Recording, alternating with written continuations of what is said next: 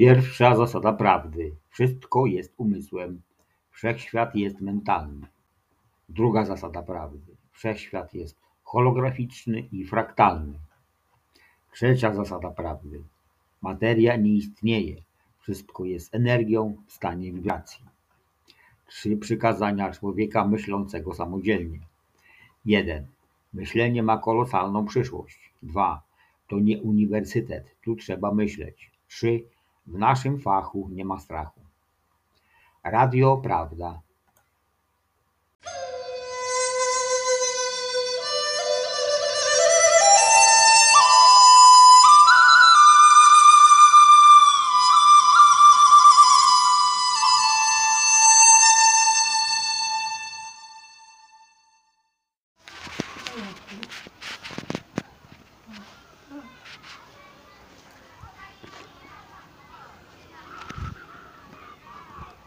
Chodź.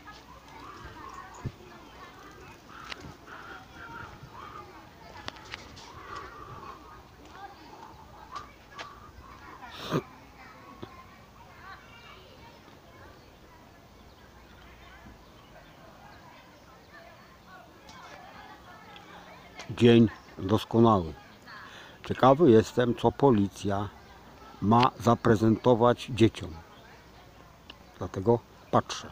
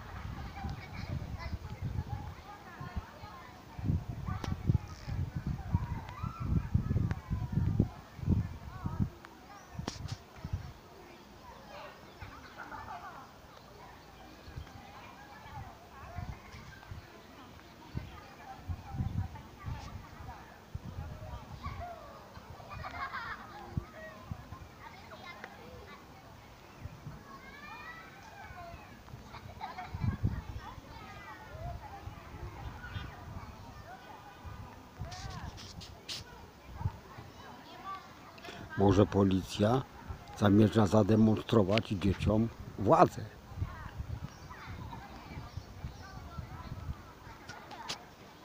Żeby dzieci wiedziały, że władzą są starsi ludzie, a żeby zapomniały, że władzą jest Bóg wewnątrz dziecka.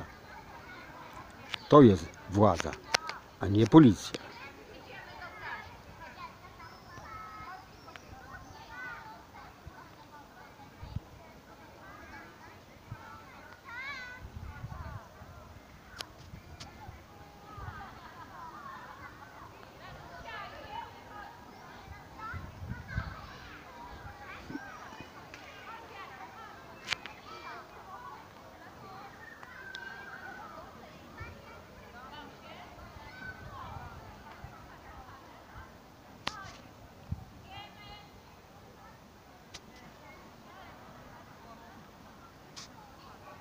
Może się pomyliłem. Dzieci sobie po prostu odeszły. Znaczy odeszły sobie na wezwanie wychowawczyni. A policja stoi dalej.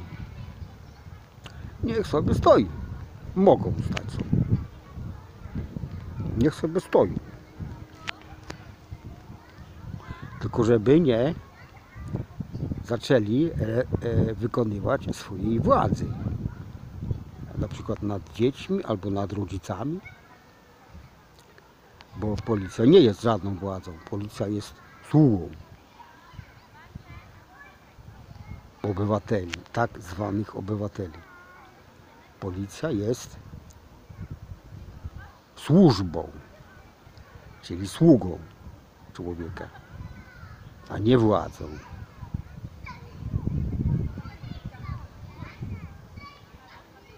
Każdy, kto poczuwa się do odpowiedzialności do tak zwanej wyższości świadomościowo, jest sługą, a nie Panem. Takie jest prawo Boże. Bóg jest sługą, bo jest najwyższy i służy wszystkim. Również policja jest sługą, ponieważ w zasadzie uważa się intelektualnie za wyższość od tak zwanego plebsu, dlatego jest sługą, a nie władzą.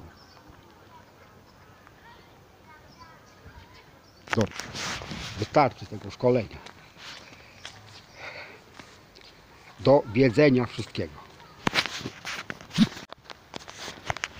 Dzień doskonały, a wracam do tej policji.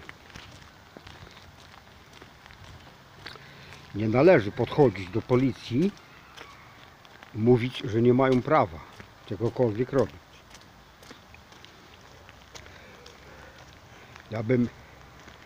Jakbym się zdecydował, ale się na razie nie decyduję, bo mi się nie chce. Ja bym podszedł do nich i powiedział tak. Nie musicie wykazywać władzy nad ludźmi, ponieważ wy jesteście bogami. Jesteście synami Boga, który stworzył wszystko. On jest stwórcą wszystkiego i On jest sługą wszystkich swoich stworzeń. Ponieważ wy jesteście Jego synami, jesteście sługami i nie musicie wykazywać swojej władzy nad ludźmi, ale możecie zademonstrować swoją służbę dla ludzi, tak jakby to Bóg zrobił. Nie musicie nic robić na razie. Nie macie żadnego obowiązku. To jest tylko wolna wola. Zrobicie to, co będziecie uważali za stosowne. Bóg respektuje wolną wolę mniejszego bożka. To jest najważniejsze. Dlatego macie nieskończony czas na zrozumienie prawdy. Do wiedzenia wszystkiego. Dzień doskonały.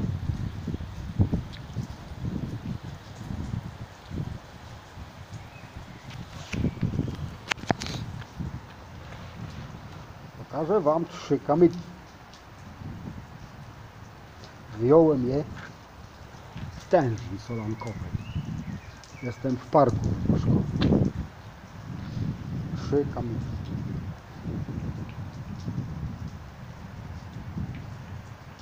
Czym one się różnią? Czym różnią się te 3 kamienie?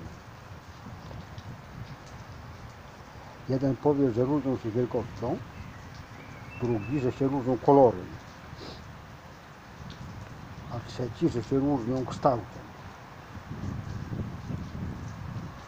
A z czego są zbudowane?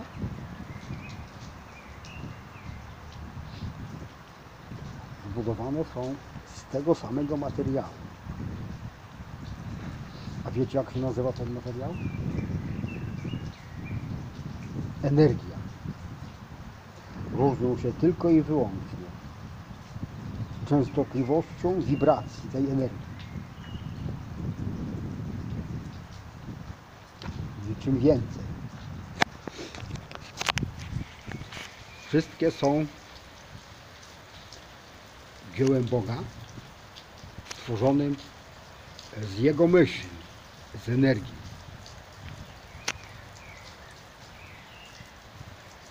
Wszystko jest stworzone z energii. Wszystko jest stworzone z myśli Boga, ponieważ cały wszechświat jest stworzony w umyśle Boga. To już stąd wniosek, że wszechświat jest umysłem, a nie materią. Czyli to, To widzicie, te 3 sztuki nie różnią się niczym innym, tylko częstotliwością wibracji energii, bo energia jest składnikiem tych kamieni, nic innego. Energia to są hologramy. Energia,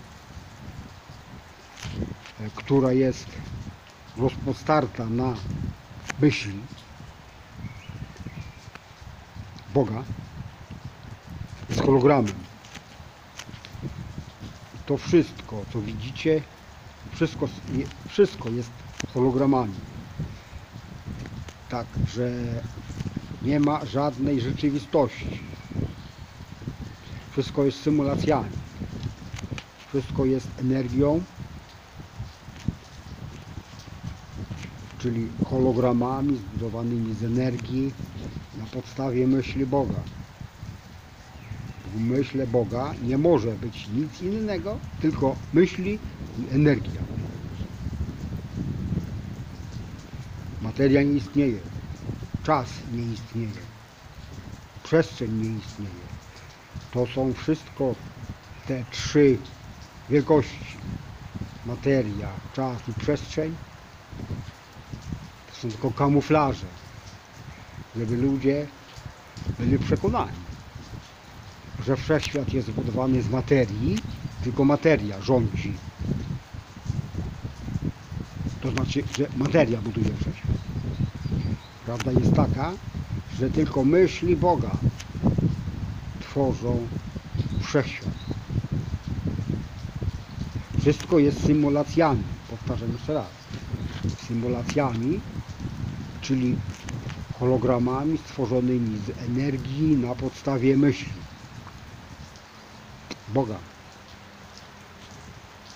Wszystkie myśli są autorstwa Boga, a przede wszystkim Twoje. Twoje ciało nie jest producentem myśli. Twój mózg tylko odbiera myśli od Boga, a Ty masz wolną wolę i przyjmujesz myśli. Na podstawie Twoich myśli Bóg tworzy hologramy dla Ciebie,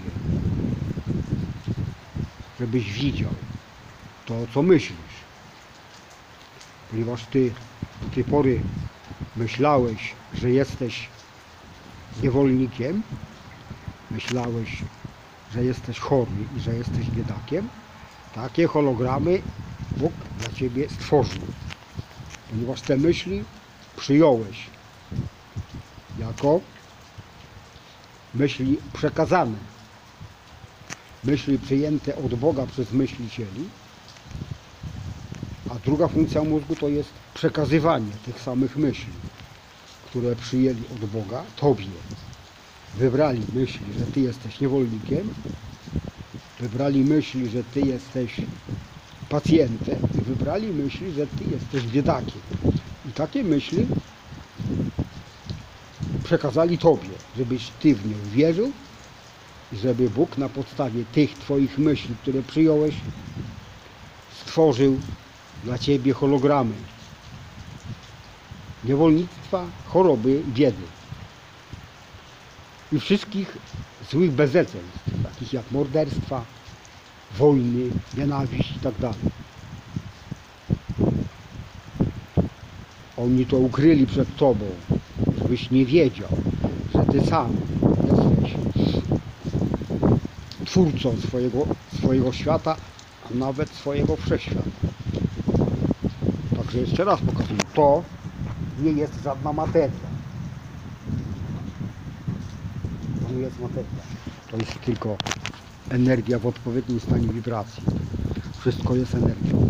Ty jesteś energią. Wszystko jest energią. Także Twoja filozofia życia jest taka. Ty sam tworzysz swoimi myślami Twój świat. A tego od teraz myślisz odwrotnie. To, co przyjmujesz, to, co wybierasz, jest Twoim światem.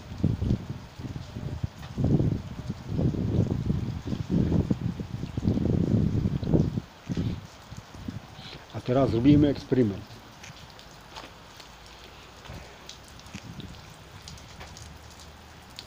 Twoje myśli się materializują wszystkie, dlatego że wszechświat jest umysłem i ty sam tworzysz swoimi myślami swój świat. Chcesz coś powiedzieć? Nie musisz. Nie ma potrzeby. Ważne, że przyjąłeś do wiadomości prawdę o Bogu.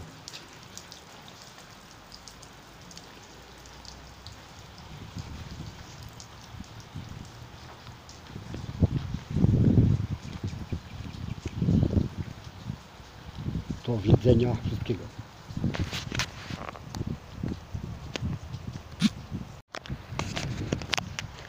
Dzień doskonały. Mamy drugiego klienta. Ty jesteś łebski gość. To pewnie zrozumieć, że twoje myśli się materializują. Wszystkie. Bo wszechświat jest umysłem, a nie materią. I ty sam tworzysz swój świat swoimi myślami. Nie musisz nic mówić. Wiem, że nawet jakbyś chciał, to nic nie powiesz. Ale taka jest prawda. Milczysz.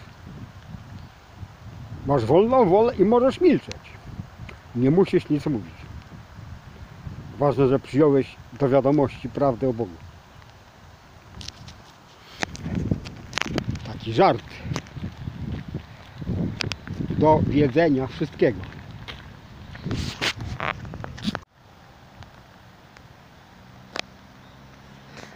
Jeżeli ktoś nie zna tego delikwenta, to przypominam, kim on jest. Cudowne dziecko polskiej kryptologii. Ten facet od Enigmy.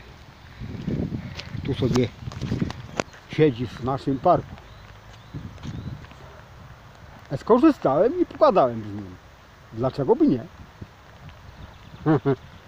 Najważniejsza zaleta. Nie odparsknie mi żadnym idiotycznym epitetem. Dlatego jest równy go do wiedzenia wszystkiego. Dzień doskonały. Jestem w urzędzie pracy we Wyszkowie. Dawno tu nie byłem, ale chcę zobaczyć, co się zmieniło.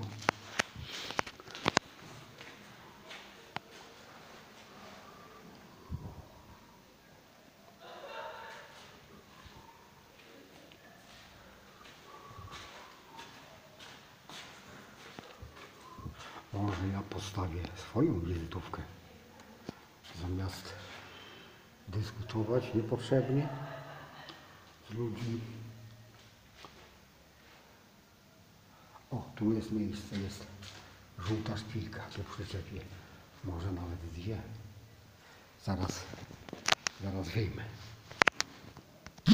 Pokażę wam. Jedną przyczepiłem tu, takiej wielkiej tablicy, a drugą tutaj na górze. Tu jest więcej światła, może tutaj lepiej zobaczą.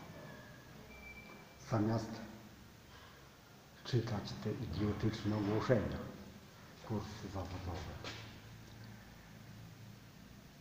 Porady prawne udzielone są codziennie. A, dla Ukrainy. Nie czytajcie nic o Ukrainie. Wizja rozwoju. Najważniejsza jest twoja wizja, człowieku, a nie cudza. Twoja wizja w twoim mózgu. A nie coś takiego jak Akademia Marynarki Wojennej w Gdyni. Skreśl to w ogóle ze swojego mózgu. Wytwórz sobie w swoim mózgu obraz idealnej miłości i pokoju na całym świecie. A takie beznadziejne ogłoszenia wywal do śmieci, powieś na drzewie, wrzuć do kibla i spuść wodę. Ty znasz prawdę o Bogu, że wszystko możesz stworzyć, a nie opierać się na ignorantach. Do wiedzenia wszystkiego. Nawet muzeum znalazłem w urzędzie pracy. Zobaczcie. Muzeum. Jeszcze się nie otrząsnęli z tego. Jeszcze trzymają w swoich czaszkach te półnoty. Zdezynfekuj ręce. Człowieku, ty sobie zdezynfekuj mózg od tych idiotyzmów. Mózg, a nie ręce. Mózg, a nie ręce. Jeszcze raz powtarzam. Mózg, zdezynfekuj sobie. Zresetuj. Skasuj całą pamięć. Wyrzuć wszystko do kibla i spuść wodę. Przyjmij prawdę o Bogu, że Ty jesteś Bogiem. Że Ty możesz stworzyć wszystko swoimi myślami. Bo wszechświat jest umysłem, a nie materią. I Ty tworzysz swój świat swoimi myślami. To, co wymyślisz, Ojciec dla Ciebie stworzy. Zamanifestuje. Zapamiętaj to.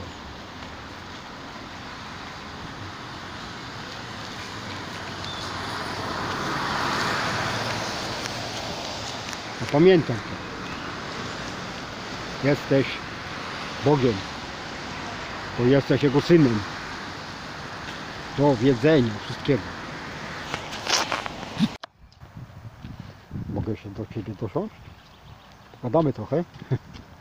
Ty jesteś łebski gość. Siedzisz tutaj przez parę lat już na tej ławce. Bo tutaj siedział pod drzewem, a Ty siedzisz na ławce. Co w tym czasie robisz?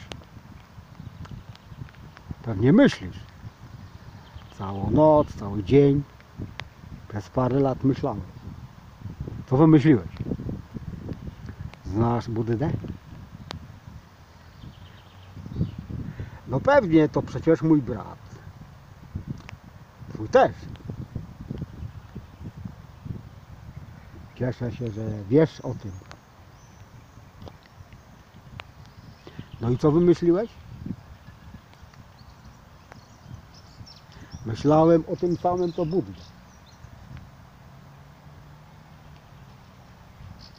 No i chyba też odkryłem prawdę. Tak? Ciekawy jestem, co ma mi do powiedzenia. Teraz posłuchamy. Przybliżę się trochę. No, gadaj. Może powiesz coś ciekawego niż ja. Bardziej ciekawego niż ja. Słuchamy.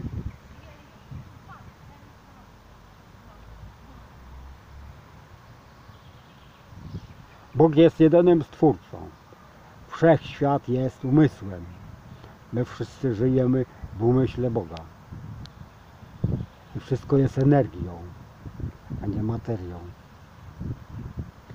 Świadomość jest tylko jedna. Tylko jedna świadomość.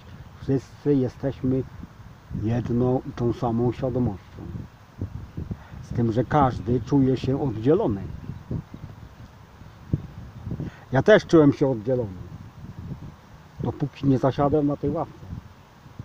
Jak siedzę na ławce, to czuję zjednoczenie z tymi trawnikami, z tymi drzewami, z tymi roślinami, z tą rzeką, która z lewej strony płynie. Jesteśmy wszyscy jednością. Wszyscy jesteśmy jednością. A to, że czujesz Ty się, że jesteś oddzielony, to jest tylko tradycja. Wszyscy Ci mówili, że jesteś oddzielony, że my dla siebie jesteśmy wrogami. To jest nieprawda. Wszyscy jesteśmy braćmi stworzonymi przez tego samego Boga. Budda jest moim bratem, Jezus jest moim bratem, Ty jesteś moim bratem. Wszyscy jesteśmy braćmi. Wszystkie drzewa są naszymi braćmi. Bo są stworzone tak samo w umyśle Boga z energii i z Jego myśli. Wszystko jest zrobione z myśli Boga i z energii. Wszystko jest hologramami, a nie materią. Dlatego Ty jak myślisz, co myślisz, to się manifestuje. Ojciec jest tak miłosierny i tak wspaniałomyślny, że wszystko co wymyślisz dla Ciebie zamanifestuje. Poprawka, nie Ty wymyślisz, to On myśli i przysyła myśli do Ciebie, a Ty je tylko odbierasz. Te myśli, które odbierzesz, staną się Twoimi hologramami i będziesz uważał je jako fizyczny świat materialny, dopóki nie poznasz prawdy.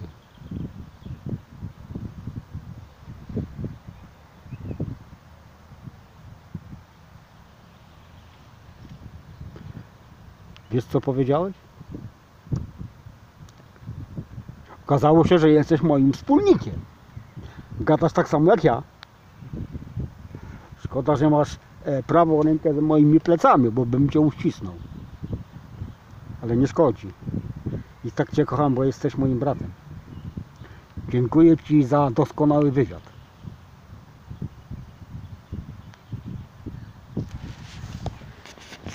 Do wiedzenia wszystkiego.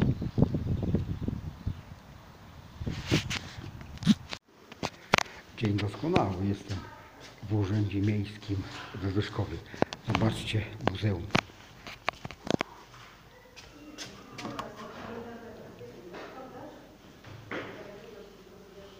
Po co to komu potrzebne, jak to nie działa? Tylko z tradycji, za zasiedzenia. Przylazłem tu po to, żeby zostawić moje wizytówki. Nie ma szpilek, więc kładę na stole. Na samym środku. Nie ma szpilek, wszystko jest za szkłem. Nie ma do czego przyczepić. O, jest sprzed 6 lat. Moja nalepka, którą tu zrobiłem zawodową, Polak. Coś podobnego. Nikt jeszcze jej nie zerwał do końca. Ale fajnie. A duża? Tablica ogłoszeń. Dobra. Starczy.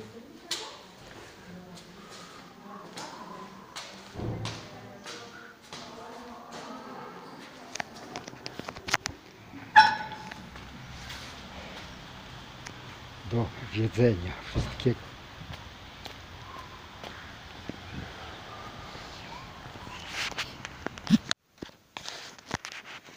Dzień doskonały. Parę razy podchodziłem do tego Różyckiego.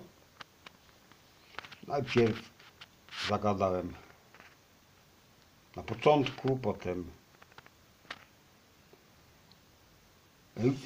i coś mnie zastanowiło. Nie wiedziałem, o co chodzi. Nie miałem pojęcia.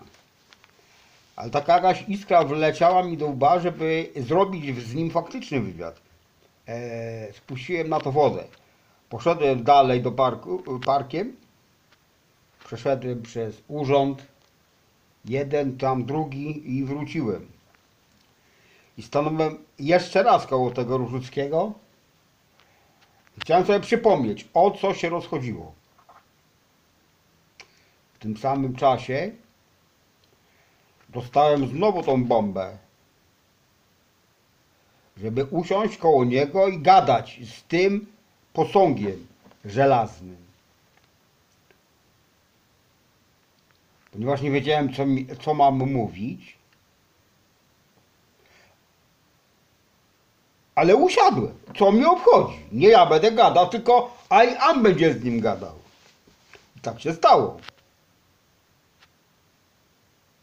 Nie miałem pojęcia, co gadać. Samo wylazło, tak jak żeście widzieliście. To on gadał. On gadał i za mnie, i za Różyckiego. Do wiedzenia wszystkiego.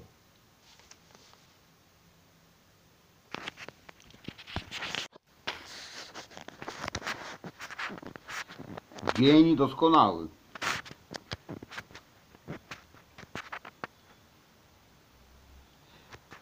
Każdy wie, co to jest wywiad. Wywiad z osobą.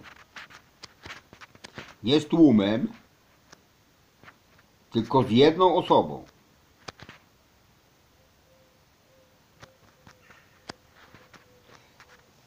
Rozmawiasz z jedną osobą, mówisz do niej, a nie do osoby drugiej, która stoi koło niej. Już powiedziałem kiedyś, co to jest tłum. Tłum to są co najmniej dwie osoby. Jak są w tłumie dwie osoby, to są trzy zdania.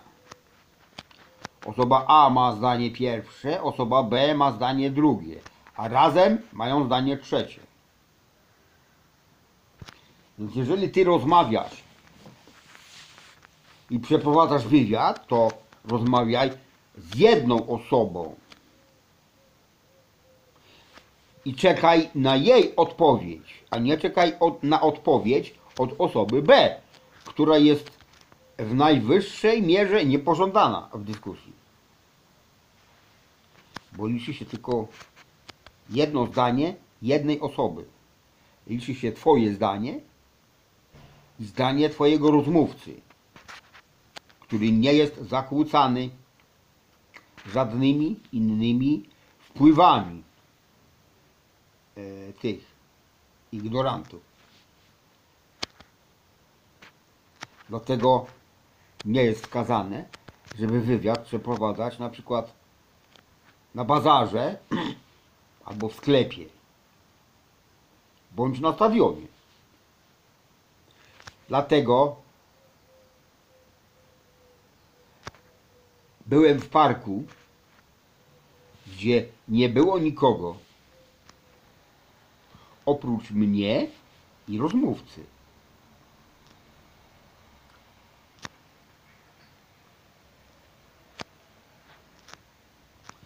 Dlatego na moje idiotyczne zagabywanie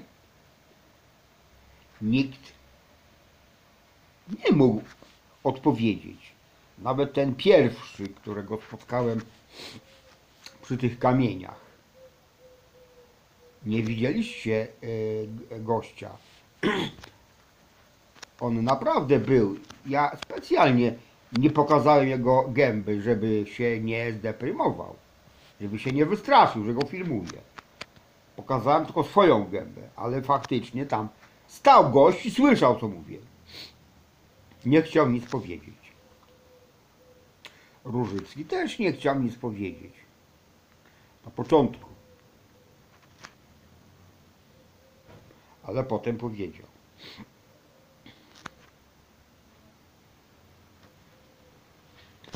Dlatego te wszystkie idiotyczne monologi są, człowieku, tylko do ciebie jednego, a nie do tłumu.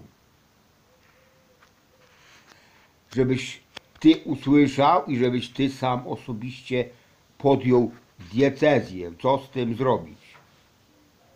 Dlatego byłoby wskazanym, żebyś słuchał tych filmów prywatnie. Nie w gronie osób, nie w rodzinie, nie z przyjacielem, nie z żoną, nie z mężem, tylko osobiście sam. Zamknij się w pokoju i słuchaj.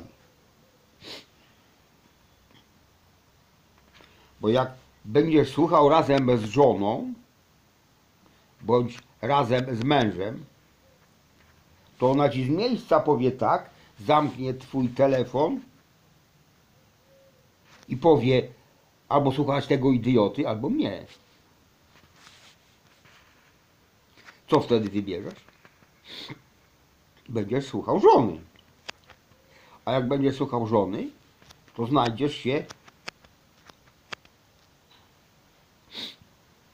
sam wiesz, gdzie się znajdziesz.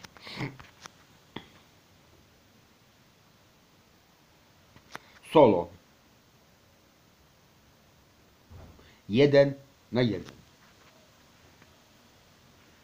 Prawdę przekazuje się 1 na 1. Słuchałeś, pierwszej lekcji Kevina. Jest kilka sposobów przekazywania wiedzy. Stowarzyszenia stosują metodę 1 na 1.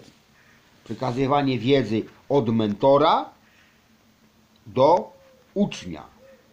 W 4 oczy. Żeby żaden kibic z dala się nie wtryniał. Właśnie dlatego solo 1 na 1. Mentor gada co wie i przekazuje. A oni to nazywają, nieważne jak nazywają. Załóżmy, że to jest adept. Słucha i sam myśli. Sam myśli. Nie za pośrednictwem kibiców z dala, to się nazywa tłum, tylko indywidualnie. Sam przyjmuje wiedzę do swojego mózgu i sam wciąga wnioski. 1 na 1. Do wiedzenia wszystkiego.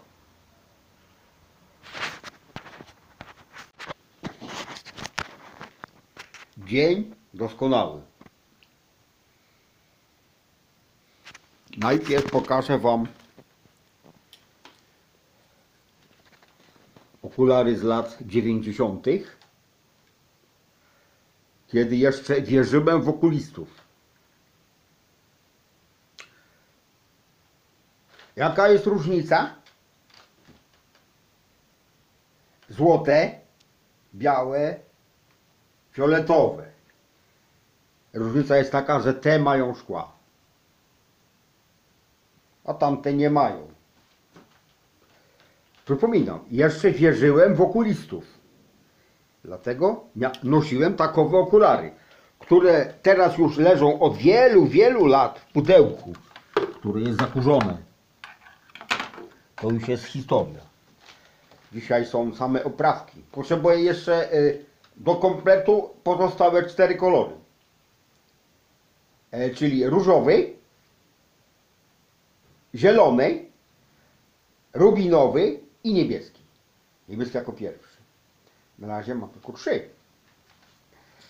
Ale nic nie stoi na przeszkodzie, żebym zdobył pozostałe 4 kolory. Oprawki. Do wiedzenia wszystkiego. Dzień doskonały. Wszystko jest możliwe. W umyśle wszystko jest możliwe. Jest jednak jedyna rzecz niemożliwa. Jest.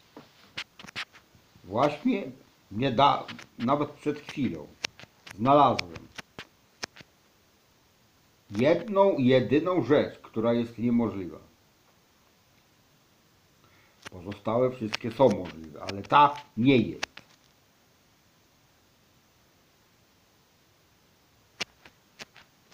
Nie jest możliwe udowodnić, czym jest prawda.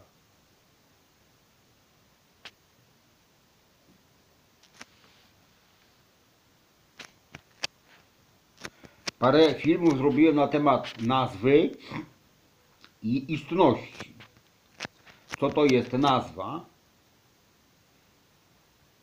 A co to jest, że to, co nazywamy nazwą, czym jest? Nie jak się nazywa, tylko czym jest. Nazwa, prawda? Nazwa. Prawda. To jest to, co jest. Niezależnie od tego, w co ludzie wierzą i niezależnie od tego, co ludzie mówią. Jak mówią i jak wierzą i w co wierzą, prawdy się nie da zmienić. Bo prawda jest to, co jest. To jest nazwa. Natomiast czym jest prawda? Czym? Tego się nie da udowodnić. Czym jest prawda? Jedyna rzecz, jedyne pojęcie, którego się nie da udowodnić. Dlaczego? Jeżeli ty chcesz coś udowodnić, to musisz postanowić pewne założenia. Pewne założenia. Na podstawie tych założeń przedstawisz coś, co się potwierdzi albo nie. To się nazywa teza. Stawiasz tezę,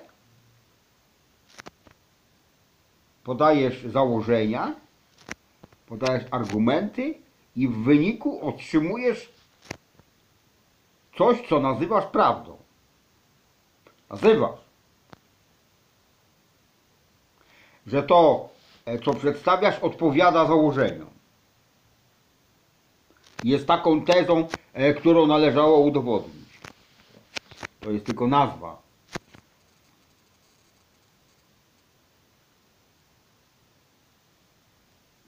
Natomiast czym jest prawda, nie da się w żaden sposób udowodnić.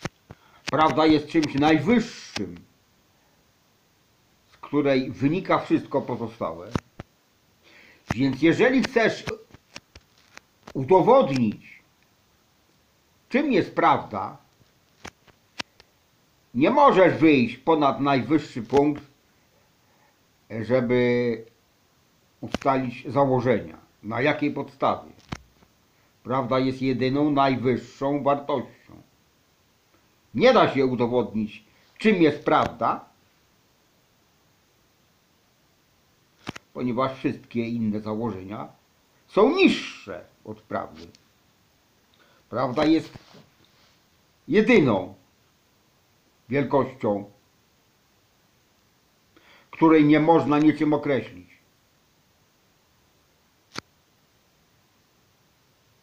Oto czym jest prawda, a nie jak się nazywa.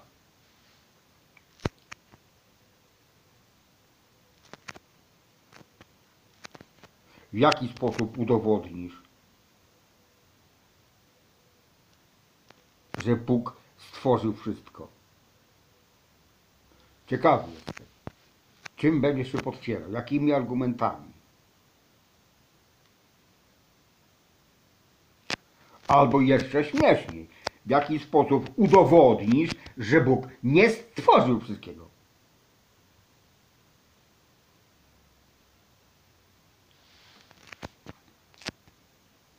W jaki sposób udowodnisz, że wszechświat jest umysłem? Albo że nie jest umysłem? Jak masz zamiar to udowodnić?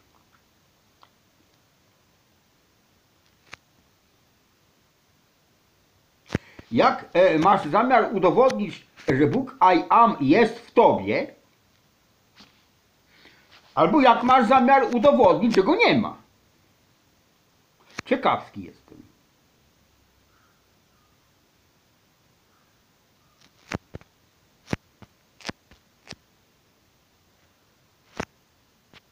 I właśnie dlatego nie ma mowy o udowodnieniu prawdy, czym jest prawda. Jedyne, czym można się posługiwać, to potwierdzenia. Parę razy już to mówiłem. Prawda nie wymaga dowodów, bo są niemożliwe. Nie jest możliwe udowodnienie, czym jest prawda. Natomiast są pożądane potwierdzenia prawdy. Nie, że prawda jest prawdą, to też jest bzdurne założenie. Potwierdzenie prawdy. To są pożądane rzeczy, a nie dowody.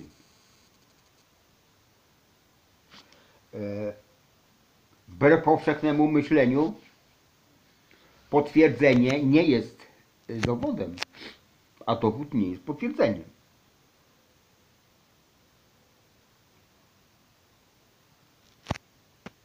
Także już wiemy, że w sądzie nie ma czegoś takiego jak dowody, że coś jest prawdą. Jaką prawdą? Żaden ignorant nie będzie usiłował potwierdzać prawdy, że Bóg jest w tobie, bo nie wie o tym. Natomiast jeżeli ktoś wie, że Bóg jest w nim, to nie będzie usiłował tego potwierdzić, tylko będzie to stosował. To jest takie proste jak świński, jak krowi ogon. Nie ma potrzeby niczego nikomu udowadniać, tylko stosować. Co cię obchodzą opinie tłumu na temat tego, czy ty wiesz, czy nie wiesz, że I am jest w tobie. Co ciebie obchodzi opinia kogokolwiek na ten temat? Nic ci nie obchodzi. Obchodzi cię tylko, jak stosujesz i jakie masz skutki.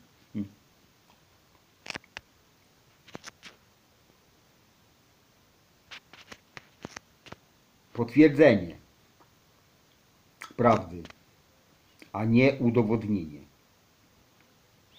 Do wiedzenia wszystkiego.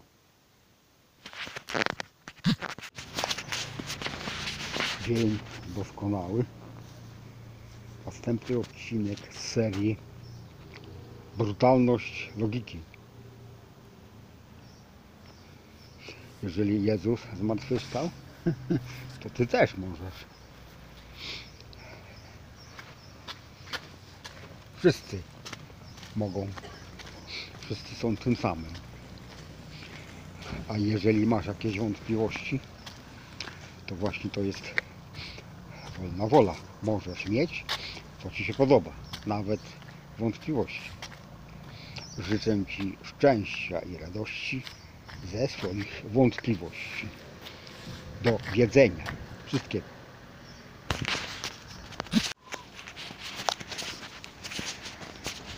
Dzień doskonały. Następna osoba potraktowała mnie jak panią. Nie mam do niej pretensji. To nie ma znaczenia. Nawet jest fajnie. Jeżeli ktoś nie wie, kim ja jestem, bo nie musi wiedzieć. Ważne, że wie, kim on jest. Tak samo jak ja zresztą. Jestem tym, kim chcę być. On też jest tym, kim chce być. A ty kim jesteś? Wiesz, kim jesteś? Czy może nadal jesteś ignorantem i nie wiesz, kim jesteś?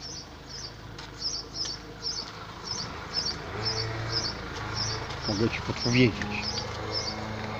Jesteś synem Boga.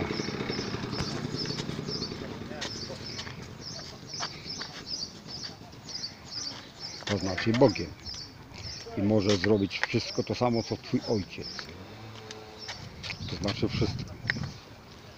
Do wiedzenia wszystkiego.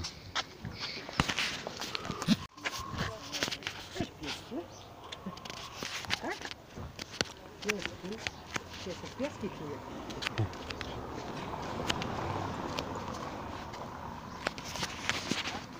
Dzień doskonały. Ten oto czujnik jest doskonały. Doskonały. Od razu widać, kim jest człowiek, do którego podchodzi. Jedni mówią cześć piesku, a inny mówi idź stąd, nie chcę ciebie.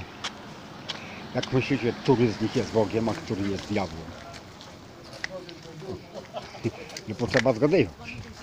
To pierwszy rzut oka widać i słychać.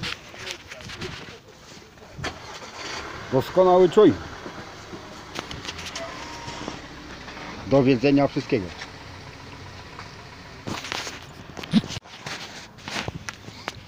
Zapomniałem, po co otworzyłem telefon za poprzednim razem. Jak mówiłem o tej pani. Widziałem kiedyś w internecie zdjęcie. Siostra miała na imię Andrzeja. To jest fajne. Mogę być kim chcę. Mogę być Andrzejem lub Andrzeją. Wszystko jedno. Nie ma znaczenia. Do wiedzenia wszystkiego. Dzień doskonały. Jeżeli chcesz się pozbyć czasu, to zrób tak, jak ja zrobiłam. Moja syna onegdaj kupiła dla mnie zegarek. Onego czasu było to. Ta moja syna wybierała go długo, żeby był taki, jak ona chce. No i ta moja syna kupiła dla mnie ten zegarek. Był bardzo fajny. Podobał mi się. Ale od pewnego czasu, kiedy postanowiłem zrezygnować z czasu i wszystkich jego atrybutów,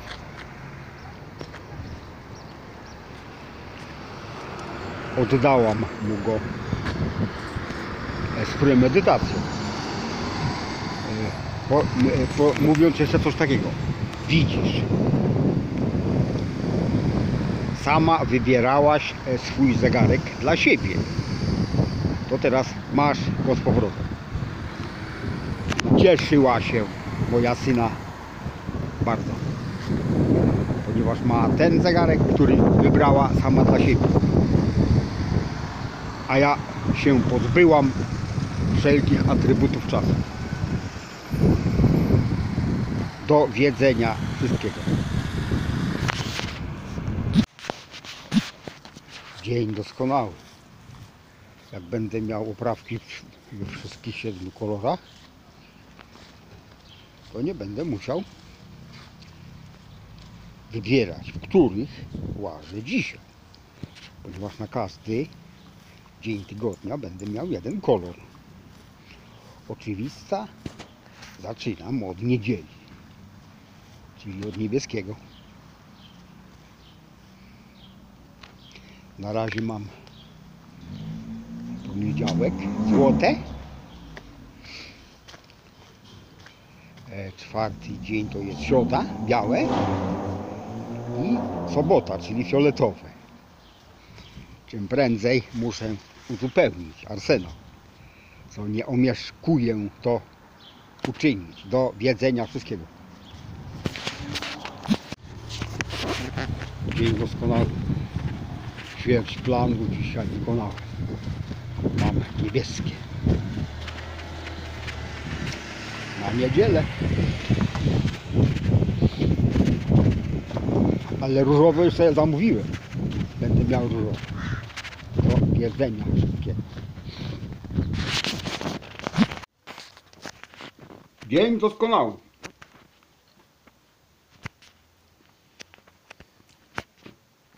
Czy chcesz mieć wolną wolę? Może najpierw wypadałoby się dowiedzieć, co to jest wolna wola. bo może nie wiesz. Dlatego nie wiesz, czy chcesz. Wolna wola to jest jeden z podstawowych atrybutów prawdy. Bóg dał Ci wolną wolę i możesz robić wszystko, co chcesz. Myśleć, jak chcesz, albo nie myśleć. Robić, co chcesz, albo nie robić nic. Fizycznie. Wierzyć w co chcesz, albo nie wierzyć w nic. Jak Ci się podoba.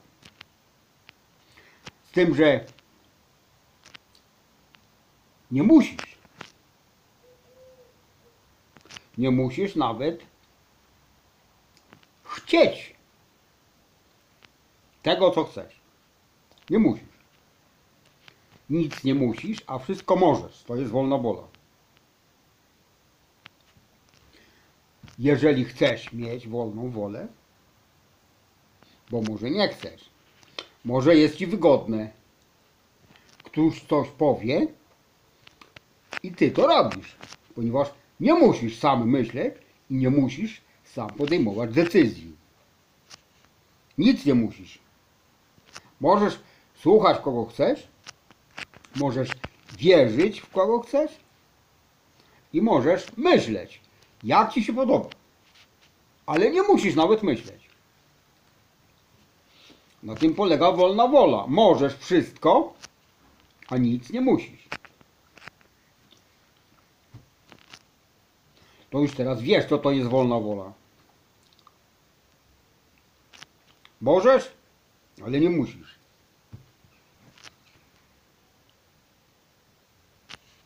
Jeżeli chcesz mieć wolną wolę,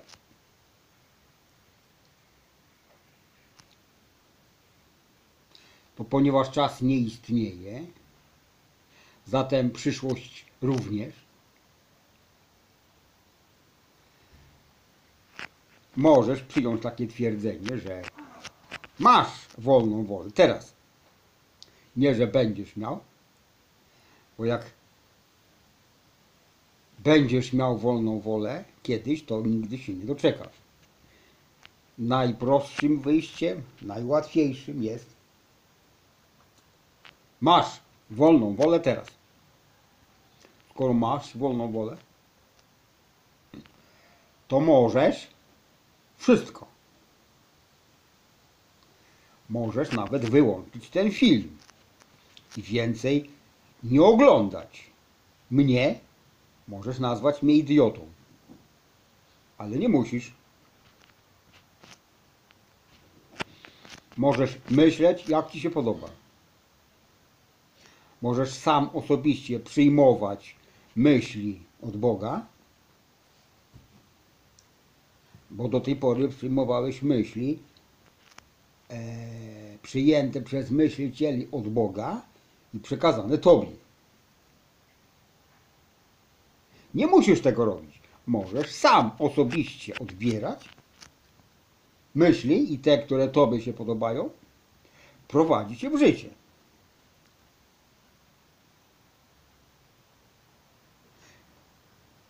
Dlatego, że Twoje myśli się manifestują. Bo wszechświat jest umysłem, a nie materią. I Ty sam tworzysz swój świat swoimi myślami. One mogą być Twoje, ale nie muszą. Do tej pory były cudze, ale były w Twoim mózgu. Dlatego byłeś niewolnikiem, chorym i biedakiem. Ponieważ przyjmowałeś cudze myśli. Ponieważ masz wolną wolę, możesz sam przyjmować myśli od wszystkiego. Te, które Tobie się podobają, a nie im. I manifestować te myśli na hologramy. To, co wymyślisz, jest Twoją prawdą. To znaczy te myśli, które przyjmiesz od Boga swoim mózgiem, są Twoją prawdą i one zostaną zamienione na hologramy. stworzone z energii na podstawie tych myśli, które przyjąłeś od niego. Czyli on sam wymyśla, on wysyła do twojego mózgu, ty je przyjmujesz, zatwierdzasz, akceptujesz i to, co akceptujesz, czyli to, co wiesz o sobie, że jesteś tym, kim jesteś, wiesz, jaki jesteś w czasie teraźniejszym. Te myśli on manifestuje na postać hologramów stworzonych z energii na podstawie tych myśli, które zatwierdziłeś. To jest cała prawda. Więc nie zwalaj winy na nikogo, że zrobił smród swojego życia, bo ty sam to zrobiłeś. Przyjmując te myśli i wiedząc, że to jest twoja prawda. Wiedziałeś, wiesz, to co przyjąłeś, wiesz, że tak jest. A to co jest, to co wiesz, się manifestuje. Więc od teraz masz wolną wolę. Już nie będziesz miał, tylko masz. Teraz. Odbierasz myśli takie, jakie ty chcesz i one się manifestują w postaci hologramów. Czyli teraz już wiesz, że nie ma żadnej rzeczywistości, bo wszystko jest symulacjami w postaci hologramów stworzonych z energii na podstawie myśli, które przyjąłeś od Boga. Dlatego tamci myślą na swoją korzyść, a nie na twoją szkodę. Skoro już wiesz o tym, to ty, ponieważ możesz, bo masz wolną wolę, możesz myśleć na swoją korzyść. Nie myśl na ich szkodę, tylko myśl na swoją korzyść. Do wiedzenia wszystkiego.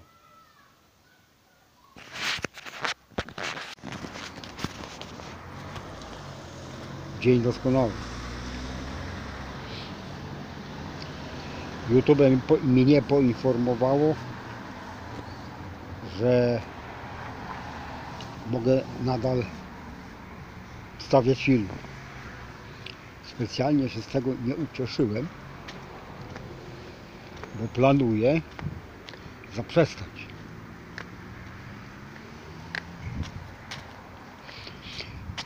Ale dopóki tego nie zrobię,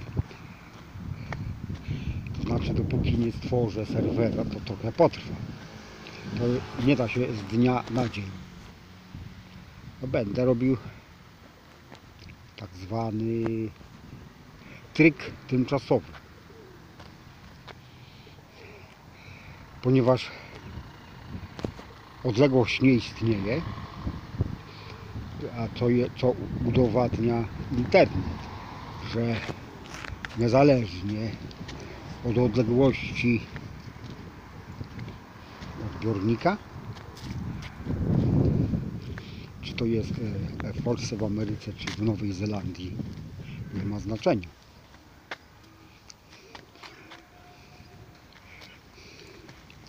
Link działa tak samo. Powiedzmy, że w okresie przejściowym mogę wstawiać filmy na mega.nz. To jest Nowa Zelandia. Tam mają fajne serwery. Już od pewnego czasu z nich korzystam. Tam właśnie też trzymam pierwsze moje filmy. Z tym, że mało. Za darmo było mało. Ale jak się zapłaci, to można mieć dużo. To jest bardzo dobre rozwiązanie przejściowe. Mega NZ. Mogę nawet zrobić taki numer, że krótki pilot wstawić na YouTube'a, a na YouTubie wstawić link do filmu prawdziwego. Nawet wtedy, jak nawet skasują, to człowiek link sobie zapisze. Będzie miał dostęp do prawdziwych filmów, ponieważ tam na NZ nie usuwają. Oni nie mają dostępu w ogóle do plików. Nie, może mają, ale chodzi o to, że to są wszystko pliki prywatne. Ja tylko rządzę linkami. Takie idiotyczne, acz sprytne rozwiązanie przylazło mi do wiedzenia wszystkiego.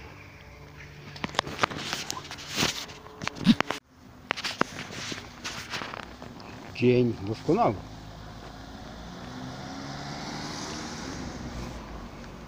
Są jeszcze dodatkowe zalety Mega NZ. Nie chodzi o Mega NZ, ale w ogóle serwerów zewnętrznych, innych niż YouTube. YouTube zajmuje Twoją uwagę, bo tam można pod filmem wpisywać komentarze, można wpisywać listy z indeksami czasowymi, gdzie każdy fragment się znajduje. Ja muszę stracić sporo uwagi, żeby to napisać, a Ty, oglądaczu, tracisz sporo uwagi, żeby z tego korzystać, ponieważ jeżeli coś jest, to Ty z tego korzystasz. A jak będzie to film zewnętrzny z linka w tak zwanym świecie, gdzie bądź, to tam nie będzie ani języków, ani komentarzów, ani list do odnoszenia, ponieważ to jest wszystko zbędne. To, co YouTube wymyślił, to są genialne rzeczy. Naprawdę są bardzo pożyteczne i bardzo fajne, ale nie są niezbędne. Dlatego wszystkie rzeczy, które niezbędne z filmu, można usunąć. Co ułatwia ich edycję oraz ułatwia ich oglądanie, ponieważ Ty patrzysz od początku do końca. Bez selekcji, co chcesz oglądać. Możesz sobie zatrzymać, a potem puścić dalej, ale nie musisz, bo nie możesz wybierać tego czy tamtego języka. Film jest taki, żeby oglądać w języku tym, który jest nagrany. Po czorta zmieniać języki, tłumaczyć, to wszystko jest bajer. Nie jest niezbędny. Film jest filmem i służy do oglądania filmu. Dlatego wracamy do początku, wracamy do korzeni i wracamy do oglądania filmów, a nie do zajmowania się czymś, co nie jest niezbędne. Dlatego to rozwiązanie jest idące o wiele dalej do przodu. Ja nie mówię, że YouTube jest złe. YouTube jest bardzo dobre. Ale najlepsze są rozwiązania najprostsze. Film jest filmem. Gdzie bądź będzie umieszczony, będzie do oglądania, do wiedzenia, wszystkiego. Dzień doskonały. Pokazuję Wam drugi przykład zmartwychwstania. Stało drzewo, które się złamało, go wyrżli, ale te same korzenie, to samo drzewo, te same pędy rosną dalej. Widać? Naokoło rosną z tych samych korzeni nowe pędy. To się nazywa zmartwychwstanie tego samego drzewa.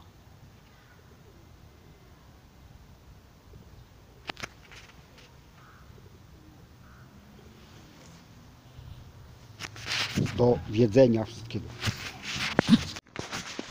Dzień doskonały. Jak ja bym Ci pokazał, że to też jest zmartwychwstanie, bo w zeszłym roku były takie same i teraz są takie same, ale Ty się upierasz, że drzewo żyje cały czas i że to nie jest zmartwychwstanie, bo ono żyje. To innego, tamto to pokazywałem przed chwilą, koło tego samochodu, z prawej strony, na zderzaku tego samochodu koło trzepaka. Tam jest zmartwychwstanie, temu nie możesz zaprzeczyć, bo drzewo wyrży, a tego nie wyrży. I Ty mówisz, że to nie jest zmartwychwstanie. To w takim razie powiem Ci, że to jest praworytm. Wiosna, lato, jesień, zima. Wiosna, lato, jesień, zima. Rytm.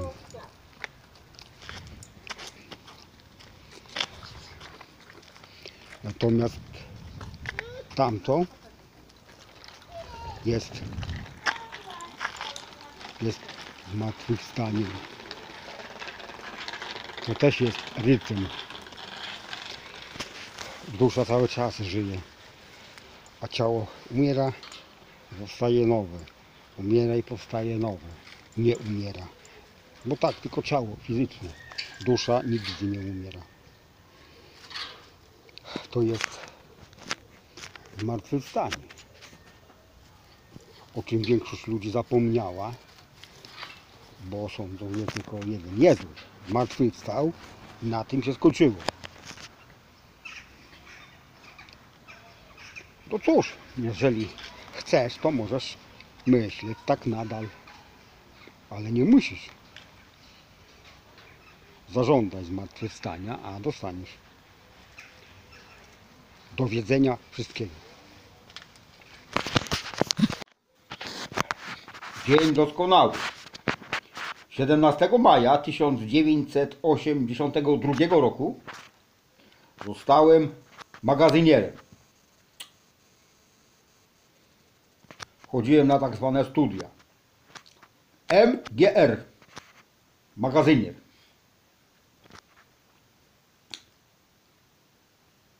Czterdzieści 41 lat minęło. I dzisiaj, dokładnie po 41 latach, jestem rzeczywistym magazynierem wszystkich moich filmów. Do tej pory magazynierem był YouTube, ale już nie jest. Od samego początku magazynowałem na moim dysku wszystkie filmy. I teraz ja jestem jedynym magazynierem moich filmów. Niezależnie od tego, gdzie będą kopie, czy na moim blogu, to znaczy wewnątrz bloga, czy na wyświetlarkach zewnętrznych. Do czasu, kiedy mój prywatny serwer z blogiem wewnątrz, którego będą filmy, powstanie, i niezależnie od tego, gdzie będę wyświetlał, na których wyświetlarkach, zawsze oryginały będą na moim dysku. Nic się nie zmieniło. Tylko tyle, że teraz, od teraz, jestem jedynym rzeczywistym magazynierem wszystkich moich filmów. Do wiedzenia wszystkiego.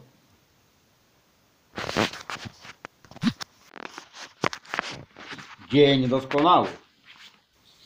Skoro już mówimy o magazynowaniu,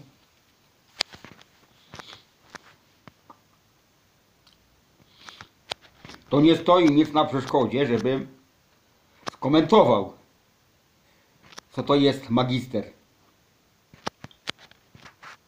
Magister to jest papier,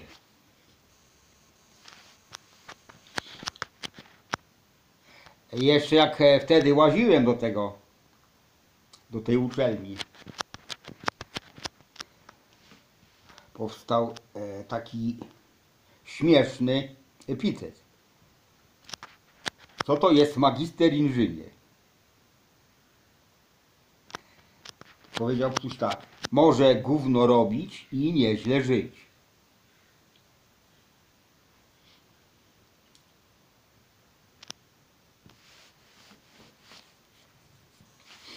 Jest to prawda i nie jest prawda.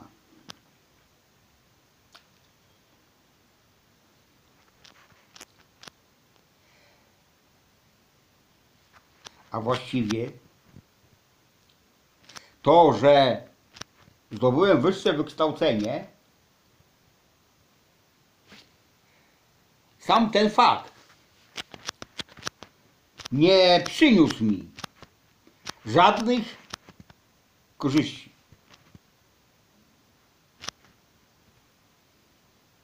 Z wyjątkiem jednej rzeczy. Całe te 6 lat, które spędziłem na uczelni, pozwoliły mi żyć życiem studenta. Jak ktoś nie mieszkał w akademiku jako student, to nie wie, co to jest życie studenta w akademiku. Same przyjemności. Nic więcej.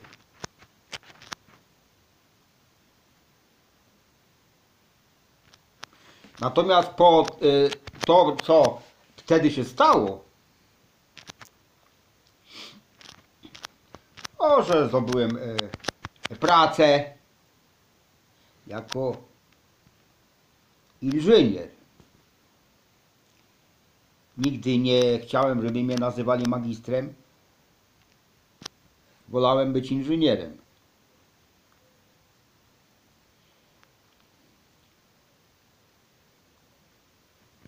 To, że nazywałem się inżynier, dopiero dawało mi, ten papier dawał mi możliwość znajdowania najróżniejszych prac. Pierwszą moją pracą było inżynier w FSO w Warszawie. Potem w FSO w Wyszkowie. A potem, jak w 2000 roku zaprzestałem pracować w Wyszkowie, dzięki temu, że miałem ten tak zwany papier, mogłem bez trudu znaleźć najróżniejsze prace. Było ich sporo. Nie będę wymieniał, to nie chodzi o to, żeby przedstawiać moje CV, tylko chodzi o fakty.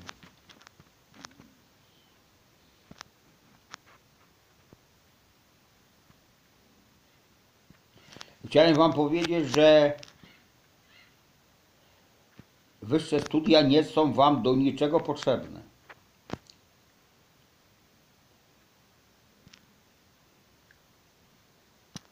Nie są wam do niczego potrzebne.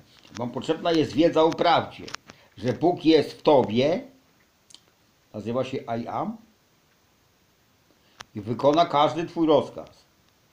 To znaczy to, co wymyślisz, zostanie zamanifestowane. Takiej wiedzy nie dostaniesz ani na studiach wyższych, ani na niższych, ani na najwyższych. Chyba żebyś się zapisał do tajnych stowarzyszeń, bo właśnie oni znają prawdę. Ponieważ cała pozostała nauka zewnętrzna tych wszystkich profesorów, tych wszystkich uniwersytetów, politechnik, instytutów i tak dalej, to jest nauka oparta na ignorancji, na nieznajomości prawdy.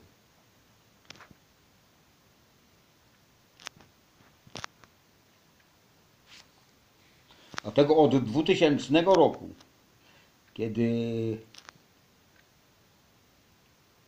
sam się zwolniłem z FSO, wykorzystując fakt, że można, że dostałem sprawę dosyć wysoką, to chodziło o pieniądze, i sam się zapisałem na listę. od 2000 do 2009, kiedy poznałem prawdę. Właśnie. Co z tego, że byłem magazynierem, że byłem inżynierem. Znalazłem parę różnych posad, ale byłem tułaczem.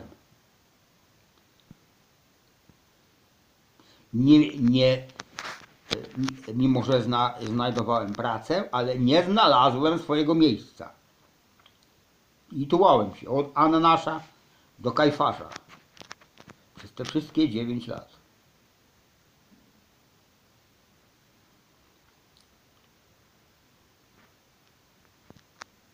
Dopiero jak poznałem prawdę i dowiedziałem się, kim jestem,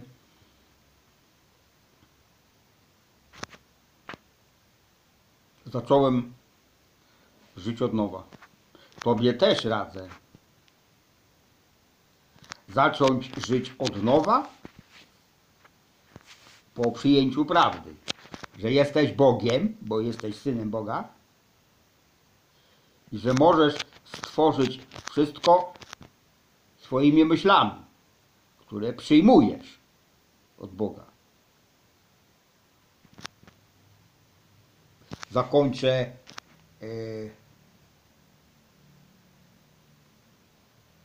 Najpierw zakończę 3 zdaniami mojego ojca geniusza, a potem ostatnimi 3 zdaniami. Mój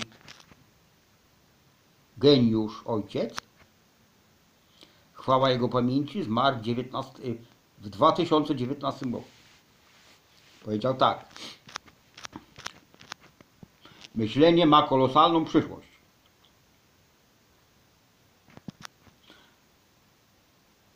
To nie uniwersytet, tu trzeba myśleć. W naszym fachu nie ma strachu.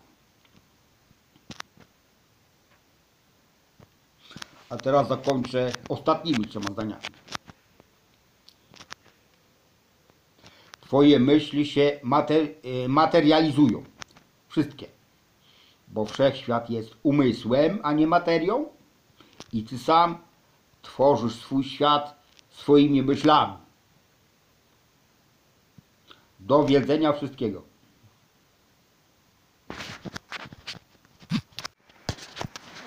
Dzień doskonały.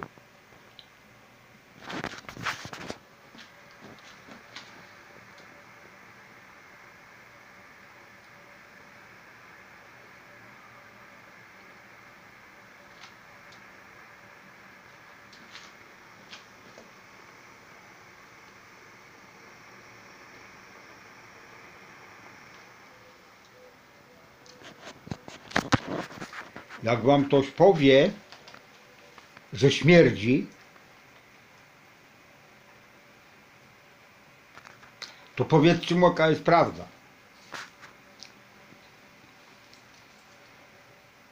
Prawda jest taka, że to się nazywa eteryzacja.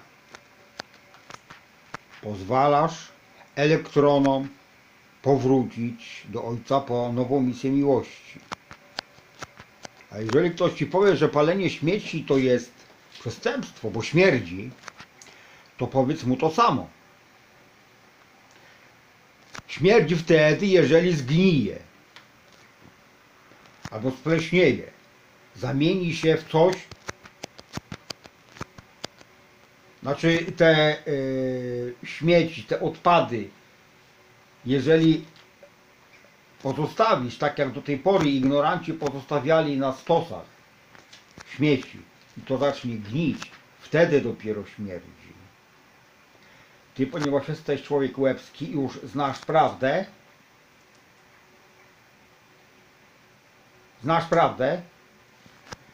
na razie będziesz robił coś takiego, ale z czasem, jak dowiesz się, co to jest prawda, to albo sobie zbudujesz, czy załatwisz jakiś wielki palnik, wielki stos, gdzie będziesz tym wszystkim elektronom pozwalał i będziesz ich uwalniał, żeby wróciły do Boga, tam skąd przyszły.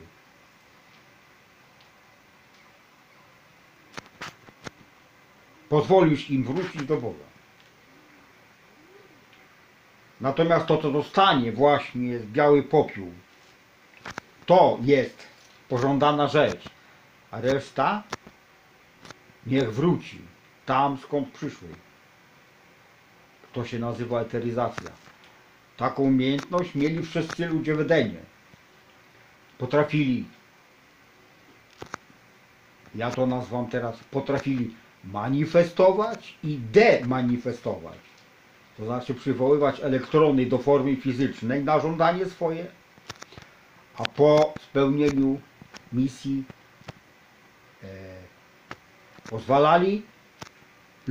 pozwalali elektronom powrócić do źródła. Powtarzam jeszcze raz. Śmierdzi wtedy, kiedy gnije i kiedy pleśnieje, kiedy się zamienia właśnie w smród. To jest operacja zgodna z prawdą. Spalać. Na przykład ciała umarłych spalają.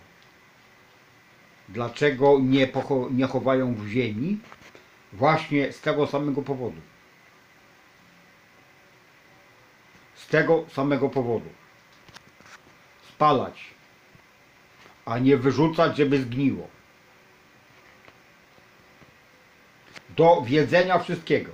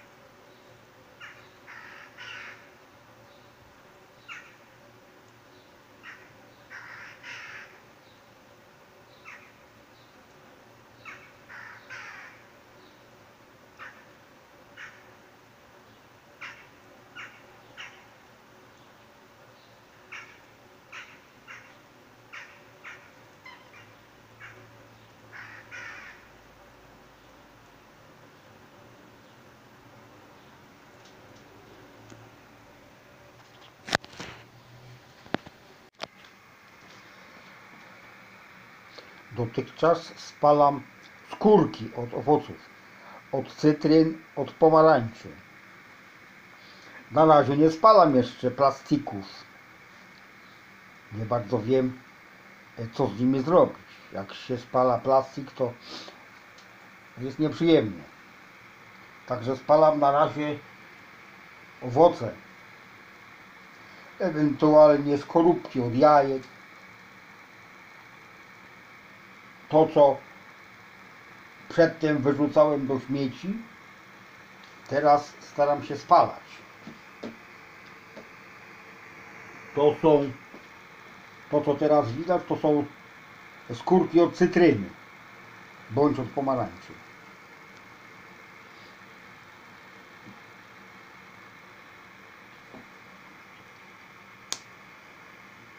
Najlepiej na siatce stalowej. Przez siatkę przechodzi płomień, a popiół, który pozostanie po spaleniu, zatrzyma się na siatce. Możesz wyrzucić do wody, na czystej siatce położyć następne rzeczy.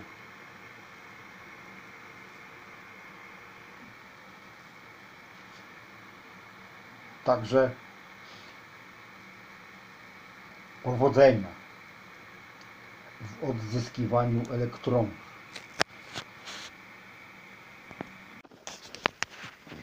Jak ktoś zada bardzo mądre pytanie, nie głupie, tylko bardzo mądre pytanie.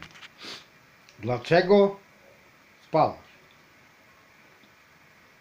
To odpowiedź tak. Bóg gospodaruje swoją energią doskonale, bez odpadów. Nic się nie marnuje. Każdy najmniejszy skrawek, najmniejszy kwant energii jest zagospodarowany.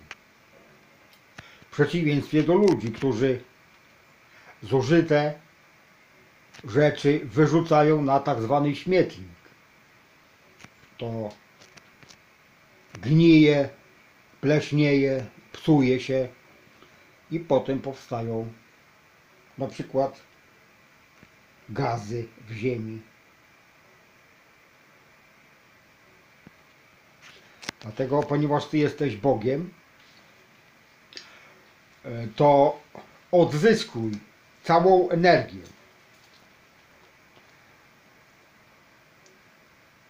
Wszystkie elektrony i to wszystko, co tworzy formy, które już zakończyły swoją misję, zamiast wyrzucać na śmieci, trzeba wysłać z powrotem do Boga. Poprzez spalenie świętym płomieniem zmartwychwstania. To jest Twój obowiązek, ponieważ jesteś Bogiem. Jesteś Jego Synem. Więc nie pozostaje Ci nic innego, tylko odzyskiwać energię Ojca, żeby mogła być zastosowana do nowych, doskonalszych celów, do wiedzenia wszystkiego.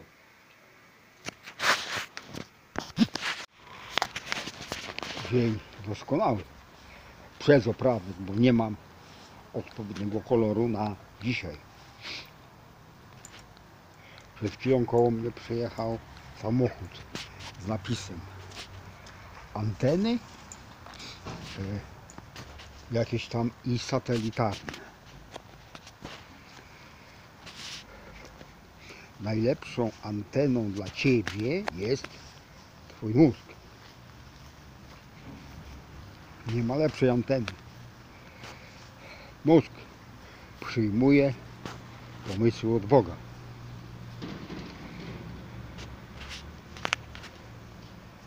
Tylko jeżeli o tym wiesz, bo jeżeli o tym nie wiesz, to kupujesz antenę, żeby odbierać pomysły od ludzi.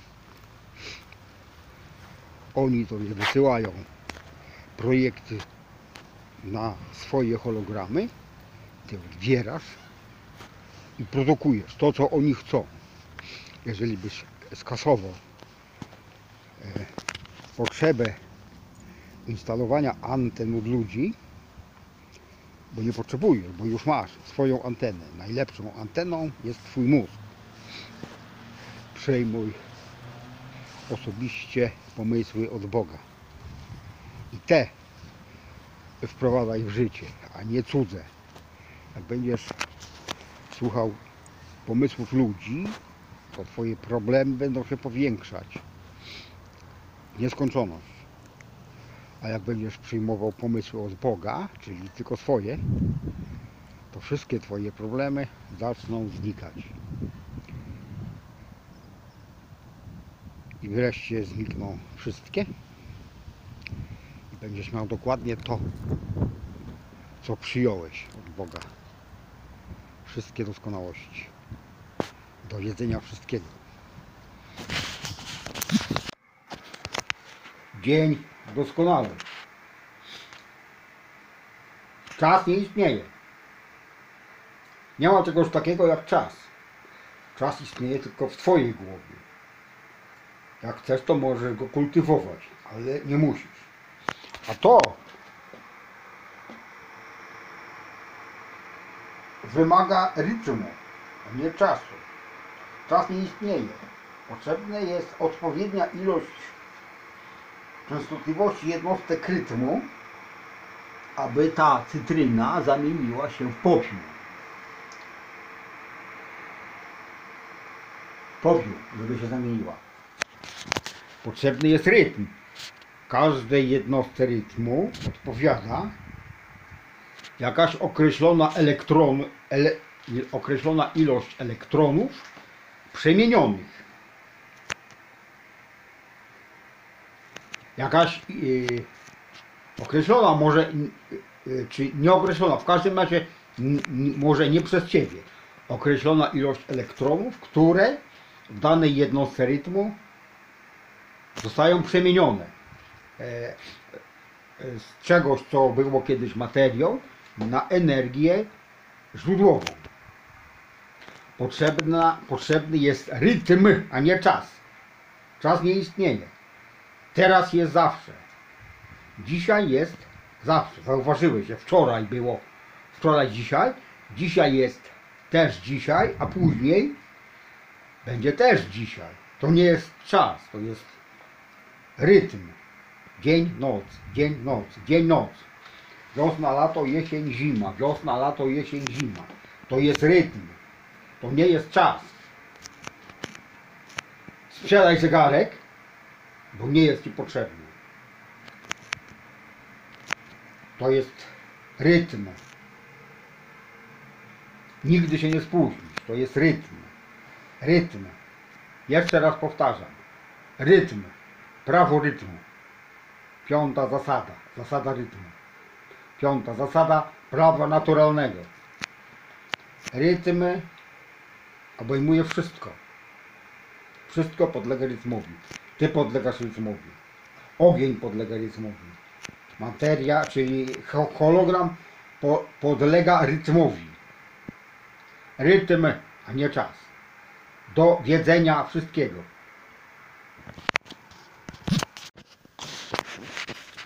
Dzień doskonały.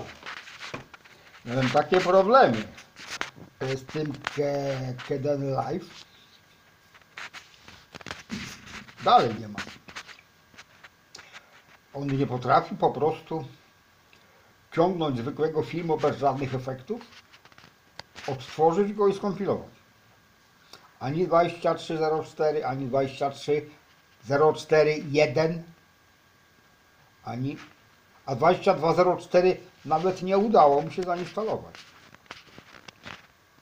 Bez przerwy jakieś kłopoty.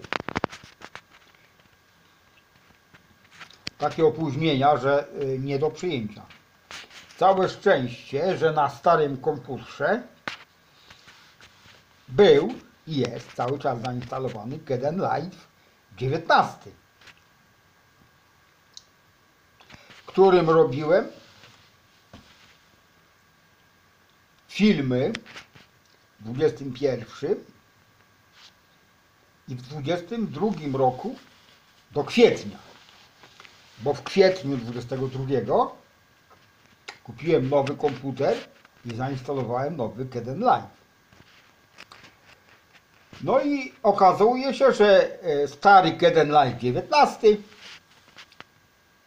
wczytał mi wszystkie filmy. Chodzi mi o skompilowanie filmu I Am Światłem, który do tej pory był tylko na Facebooku, we fragmentach. Okazało się, że wczytałem wszystkie fragmenty i już kompiluję. Bez żadnych problemów. Bez żadnych opóźnień. Jest trochę krótszy niż ten na Facebooku, bo tamten był ze wstępem i z komentarzem, dlaczego robię film. A ten film jest po prostu, jest trochę krótszy, ma trochę więcej jak 3 godziny i 2 minuty. Może 4. W każdym razie już się kompiluje. Wkrótce będzie gotowy. Pokażę go oczywiście na innej wyświetlarce niż YouTube. Zapraszam do oglądania, do wiedzenia wszystkiego. Dzień doskonały. Co to jest lustro?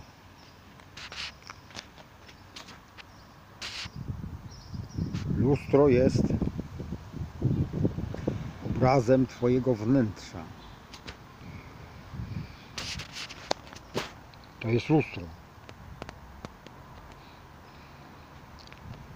To, co jest w twoim wnętrzu, to widzisz w lustrze. To nie jest przenośnia. To jest prawda. To, co jest w twoim wnętrzu, widzisz w lustrze. Więc jeżeli zlikwidujesz lustro, to nie będziesz musiał patrzeć w nie. Ponieważ codziennie widzisz swoją twarz w lustrze, widzisz w lustrze to, jaki jesteś dzisiaj. I to ci zakłóca twoją prawdę. Gdybyś nie patrzył w lustro, tylko stworzył sobie swój obraz tylko we wnętrzu, a lustro, na przykład to fizyczne lustro, sprzedał albo podarwał komuś, kto jeszcze nie wie, to nie patrzyłbyś w lustro i twój wizerunek byłby tylko taki, jaki jest w twojej głowie. Młodość, twoja młodość zależy od twojego wnętrza, a nie od lustra. Dlatego, że ludzie patrzą w lustra codziennie, to postępują w starości, w wieku. Nie patrz w ogóle w lustro. Nie patrz w ogóle w lustro. Jeżeli chcesz się ogolić, tak jak ja, dajmy na to, tylko i wyłącznie, żeby się nie zarżnąć. Ale nie patrzę na gębę, tylko patrzę na to, czym się golę.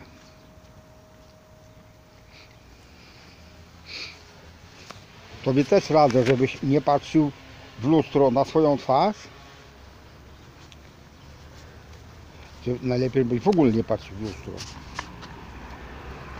Tylko tworzył swój wizerunek i swój świat wewnątrz, to znaczy w swoim mózgu. Ponieważ świat zewnętrzny jest, no właśnie, czym jest? Jest odbiciem twojego wnętrza. Więc jeżeli wymyślisz coś, pozbędziesz się tego przyzwyczajenia, żeby sprawdzić, co wymyśliłeś. Nie będziesz tracił uwagi na sprawdzanie, ponieważ to, co wymyślisz, jest automatycznie takie, jakie wymyśliłeś, bez sprawdzania. Dlatego dobrze byłoby, gdybyś zlikwidował lustro do wiedzenia wszystkiego.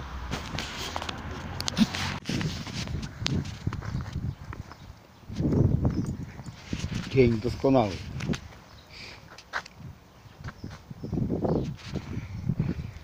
Suka przed chwilą podeszła do człowieka, który ją pogłaskał. Przywitał się z nią, ona się przywitała z nim. Ale powiedział, że koniec, bo musi iść po córkę. Musi. Chodzi o to słowo musi. Jeżeli ty zaprzestaniesz używać takiego słowa muszę, a powiesz, że chcę iść po córkę, już nie chcę przytulać psa, ale mogę dalej, ale nie chcę, bo mam wolną wolę i wybieram coś innego. Będziesz czuł się zdecydowanie luźniej, wolniej, będziesz wolny. Nie musisz, tylko chcesz. To jest wolna wola. Jeden z największych atrybutów, z najważniejszych atrybutów prawdy. Wolna wola. Ty sam decydujesz, co robisz. Jeżeli zdecydujesz, że musisz zrobić to, co robisz,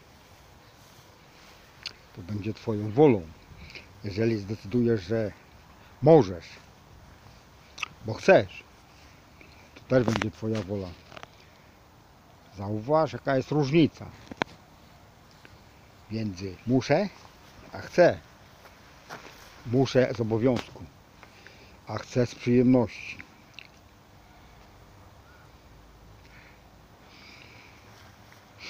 Nie jest wymagany żaden inny wysiłek, ani fizyczny, ani umysłowy, żeby zacząć myśleć. Nie muszę, tylko mogę. A ponieważ mogę, to mogę zrobić albo nie, jak będę chciał. To jest takie proste, ale daje ci niesamowitą wolność. Zaprzestań używania słowa muszę. Słowo muszę jest skreślone ze wszystkich języków, a przede wszystkim z twojego. Jeżeli jeszcze tego nie wiesz, to właśnie cię informuję. Możesz używać innego słowa niż muszę. W ogóle nie używaj słowa muszę. Mogę, jak chcę. Chcę albo nie chcę. To jest twoja wola. To jest twoja wola, a nie cudza. Zauważ, nie cudza, że ktoś tobie coś każe, tylko ty pozwalasz sobie na co chcesz. To jest niesamowity luksus w swobodzie myślenia samodzielnego. Do wiedzenia wszystkiego. Dzień doskonały. Przed chwilą przechodziłem koło przedszkola, gdzie gościła straż pożarna. Duży wóz strażacki zajechał na podwórko przedszkola. Dzieciaki obstąpiły go ze wszystkich stron. Każdy był ciekawy. Nie wiem, nie wnikałem, ale chciałem powiedzieć następującą rzecz. ogień.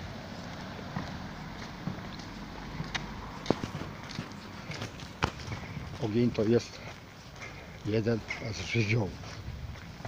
No ale dobrze, jak to dlaczego nie robić go na pewno? Dlaczego jest groźny? Jest groźny dlatego, że ludzie nie wiedzą, kim on jest i bez przerwy stają mu naprzeciw żywiołowi. Żywioł jest istotą myślącą, która, jeżeli napotka przeciwieństwa albo bezeceństwa ludzi, potrafi się zemścić. Jeżeli ludzie traktowaliby ogień jako z miłością i z wdzięcznością, że potrafi robić dobre rzeczy, to on przestałby robić złe rzeczy. On robi złe rzeczy tylko dlatego, że ludzie go nie kochają i nie wiedzą, kim on jest. Jeżeli zaczniecie kochać ogień i wyrażać mu wdzięczność za to, że może wam robić dobre rzeczy, tylko dobre rzeczy, to on przestanie być tym, który niszczy, i straż pożarna zupełnie zniknie z pola widzenia, bo wszyscy będą kochać ogień do wiedzenia wszystkiego. Dzień doskonały. Podziwiam doskonałość niektórych ignorantów i gratuluję im, że już są doskonali, chociaż o tym nie wiedzą. Chodzi o ortografię. Ktoś się upiera, że moje bezeceńskie pisownie na moim blogu mogą doprowadzić do tego, że ci, którzy zajmują się ortografią, przestaną coś tam, nie wiem, nie chce mi się pamiętać. Jeżeli ty nie pozbędziesz się tego przyzwyczajenia do ortografii, to będziesz dalej niewolnikiem tych, którzy uznają się za poliglotów, a tych, którzy uznają się za znawców języka polskiego. Mogą się uważać za znawców języka polskiego w swoim własnym świecie, na swoim własnym terenie. Nie muszą narzucać nikomu swoich poglądów. Jak się pisze chleb, przez CH czy przez samo H i przez B czy przez B na końcu. Ja sobie piszę tak, jak mi się podoba, ponieważ nie chce mi się słuchać ich, że tak powiem, zasad, ich rygorów, ich ograniczeń. Niech oni sobie sami propagują. Niech sobie sami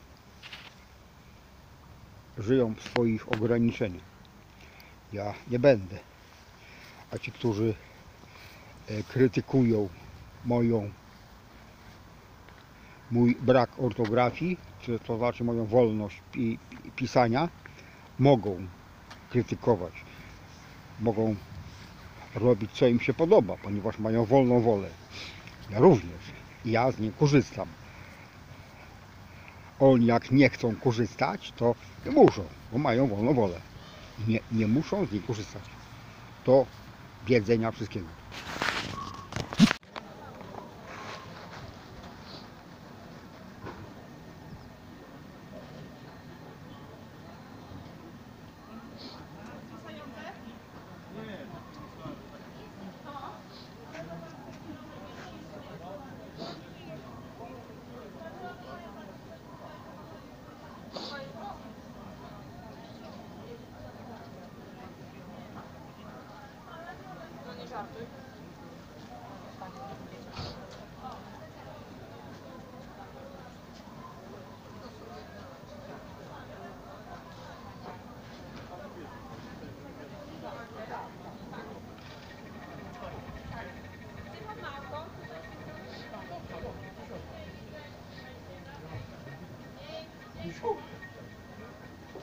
Ale nie ta!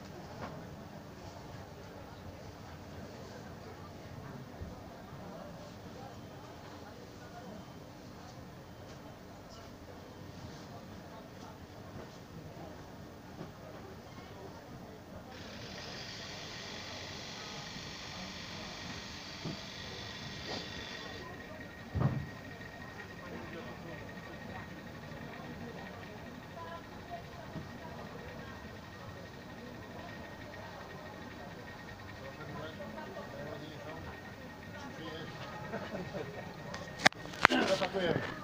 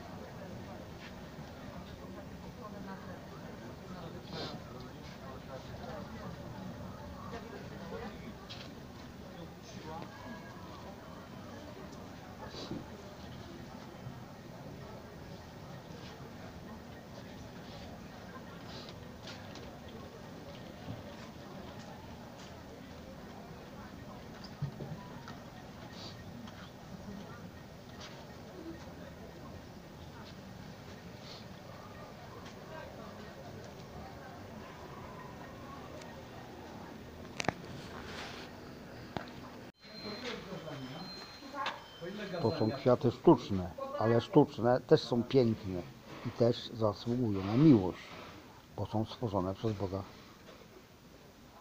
Może ktoś nie wie o tym. Są drogie, bo są zrobione przez ludzi.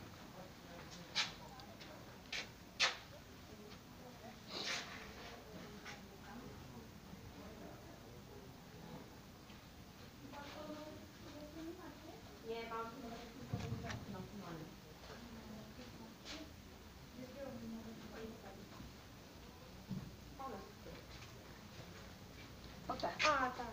Te krótkie tylko.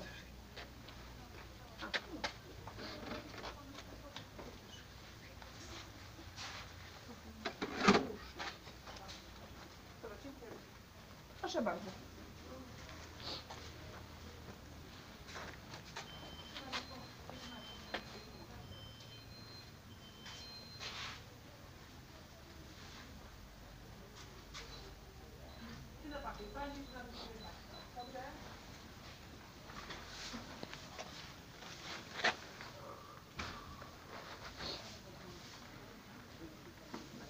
Producentem akurat tych kwiatów? Pani jaka spółka? Nie wiem, nie powiem pani.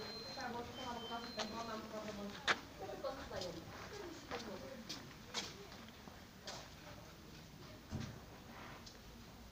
Ciężko mi powiedzieć, że pytanie. Ale gdzieś tu z racji A wina. powinna pani wiedzieć. Z racji wina, szczerze mówiąc. Bo A oni z racji wina? tak, bo oni gdzieś tam nam tu z bliska przywożą, szczerze mówiąc. Od pana odcinka. Jesteś. Ale zaraz pójdę się zapytać. Pana, żeby... Wszystkie kwiaty są z jednej? Tak i tak. Radzywin ma dobrą renomę, jeśli chodzi o szkółkarzy, bo tam przecież była szkoła kiedyś ogrodnicza, bardzo renomowana. A potem nie wiem, czemu ją zamknęli.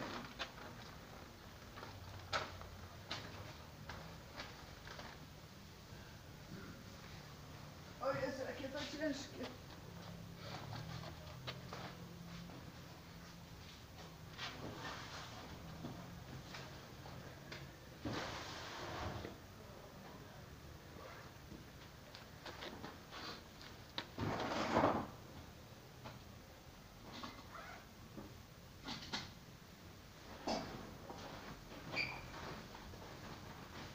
Tak, dobrze mówię. Radzywina. Tak. Dlaczego pana te kwiaty tu stoją? Tak, tak. To jeszcze dla niego jest ta róża. Dobra. Ja już zapłaciłam, ale mogę iść tam na chwilę popłacić. Dzień doskonały. Wtorek już mam obstalowany. Różowe. Następną razą zamówiłem zielono. Kto zgadnie na jaki dzień. Już niedużo brakuje mi do kompletu. Do jedzenia wszystkiego.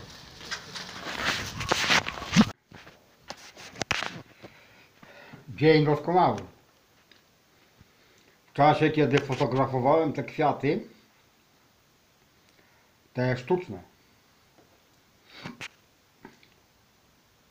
w tym sklepie, gdzie byłem, jakaś pani pytała sprzedawcę, czy wie, kto jest producentem tych kwiatów. Wywiązała się krótka dyskusja. Nie będę wymieniał nazw i miejscowości, bo nie o to się rozchodzi.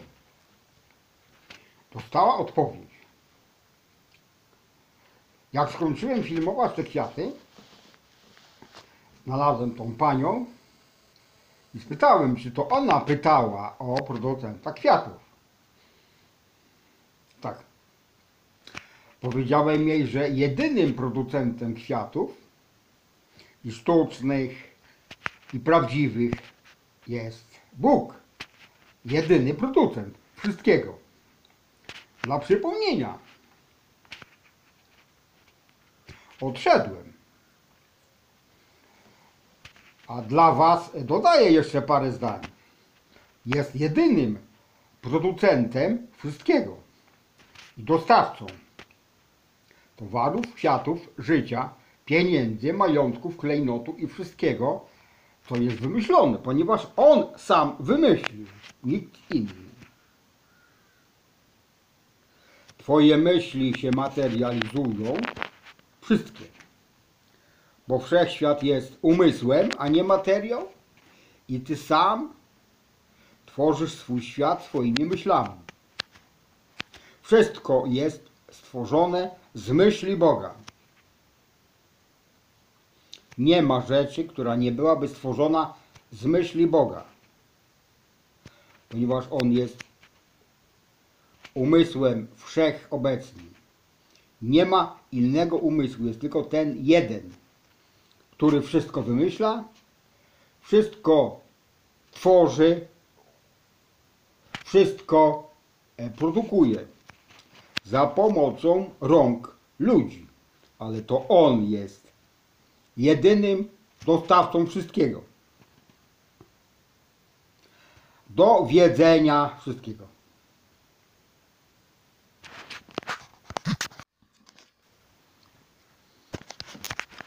Dzień doskonały. Skoro dowiedziałeś się, że Bóg jest dostawcą kwiatów, zarówno sztucznych, jak i prawdziwych, dalej się dowiedziałeś, że jest dostawcą wszystkiego, to następny, nie wiem już który z kolei odcinek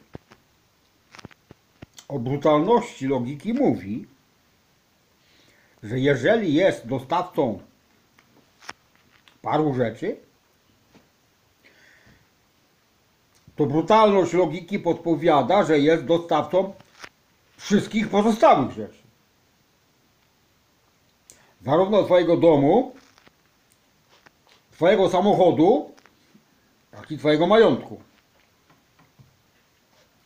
Nie wiedziałeś może o tym, dlatego do tej pory zwracałeś się do ludzi. Po wszystko. Do ludzi zwracałeś się po dom, żeby ci wybudowali albo żeby ci sprzedali. Do ludzi zwracałeś się po samochód, żeby ci sprzedali. A do ludzi zwracałeś się po majątek,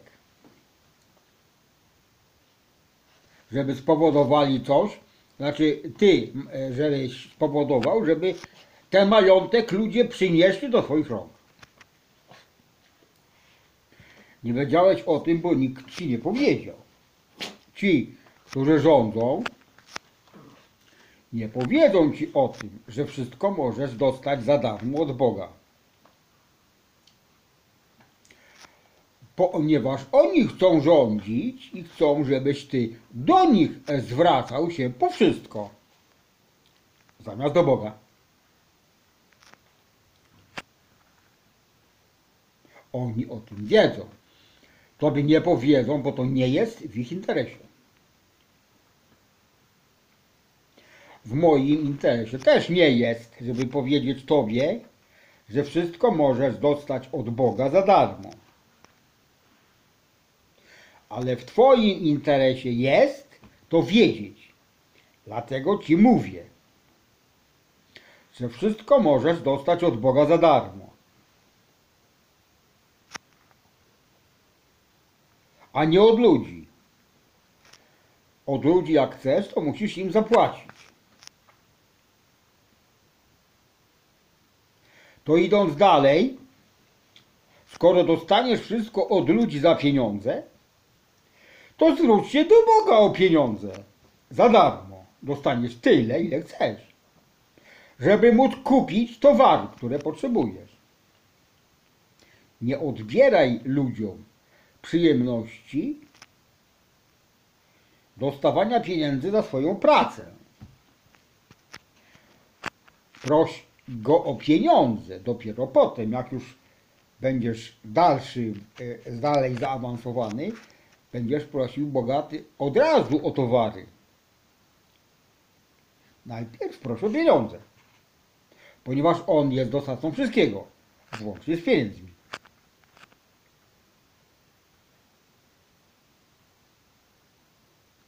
To się nazywało tajne stowarzyszenia. Znali prawdę. A jak chciałeś dowiedzieć się od nich, o czym oni tam gadają na tych swoich zebraniach, to powiedzieli ci, że to jest tajemnica wojskowa i nie powiedzą ci. Właśnie dlatego, ponieważ oni sobie uzurpowali prawo do tego, że tylko oni mogą znać prawdę o Bogu, a nie plebs. Ty byłeś przez nich zaliczony do plebsu i nazwali cię baranem, bo nie znasz prawdy. Teraz już nie jesteś baranem, bo znasz prawdę o Bogu, że On jest umysłem. Twoje myśli się materializują, wszystkie, bo wszechświat jest umysłem, a nie materią, i ty sam tworzysz swój świat swoimi myślami. Wszechświat jest stworzony w umyśle Boga. Wszystko jest stworzone w umyśle Boga z Jego myśli. Z Jego myśli oraz z energii. Ponieważ w umyśle nie ma nic innego, tylko myśli i energia. Nie ma czasu, nie ma materii, nie ma przestrzeni. Wszystko, co jest wymyślone, jest prawdą. Więc nie słuchaj ludzi, którzy mówią, że coś jest niemożliwe. Nie ma rzeczy niemożliwych, ponieważ tylko umysł jest jedyną rzeczywistością. A w umyśle nie ma innej żadnej rzeczywistości, tak zwanej twardej materii. Wszystko jest symulacjami, wszystko jest hologramami zrobionymi z energii na podstawie myśli Boga. Ty też jesteś zrobiony z myśli Boga i wszystkie twoje myśli są Jego własnością, a nie twoją. Dlatego jeżeli, znaczy te myśli, które osobiście przyjmiesz od Boga, nie od myślicieli, zostaną zamanifestowane przez Ojca, ponieważ wszystkie Jego pomysły podlegają manifestacji. Jeżeli któryś pomysł Tobie się nie podoba, to nie przyjmuj go, ale nie krytykuj, bo jest zawsze doskonały. Przyjmij inny, ten, który Cię podnieca. Trzymaj się go uporczywie i on zostanie zamanifestowany. Do tego potrzebne jest parę rzeczy. Przede wszystkim myśl, decyzja, miłość, wytrwałość, czystość wzoru przyjętego przez Boga, wytrwałość, koncentracja, jeszcze coś, a na samym końcu spokój. To są wszystko kroki. 7 kroków Elohimów, 7 kroków do manifestacji. Postudiuj sobie tą teorię, a będziesz mógł manifestować wszystko, co chcesz. Korzystając z myśli Boga. I od dzisiaj już nie będziesz ignorantem i nie będziesz oczekiwał od ludzi, że coś ci dadzą, bo sam możesz to stworzyć. Korzystając z myśli Boga do wiedzenia wszystkiego.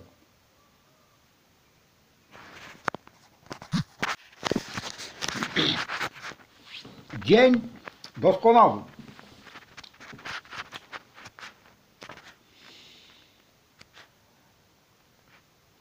Taka serdeczna prośba do wszystkich słuchaczów. Nie dziwcie się,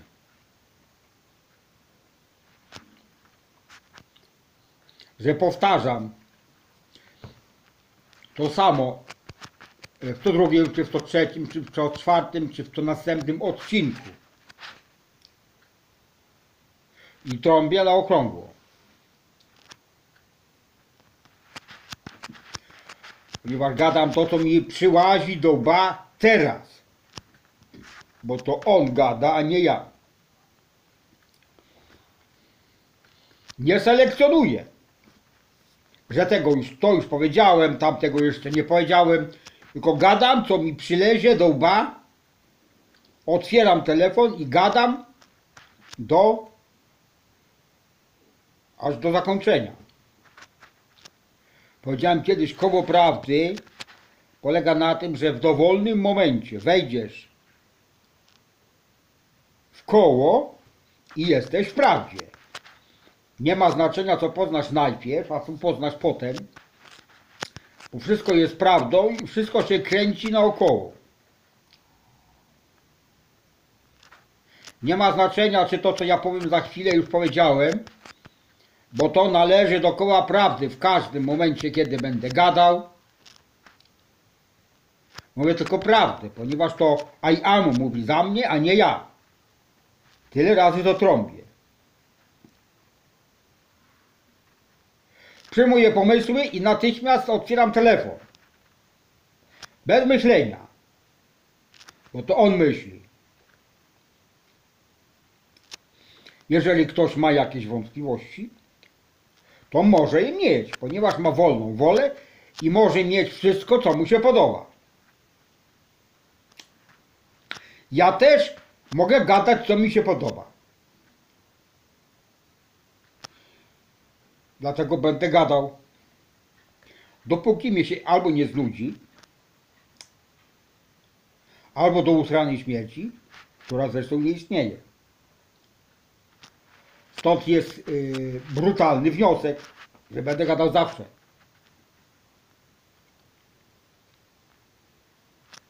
Może mi się chcieć albo nie chcieć. To już jest inna sprawa.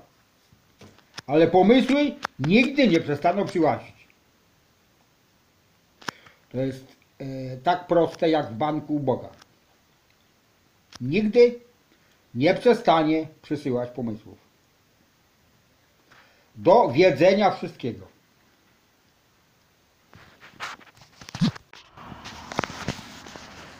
Dzień doskonały.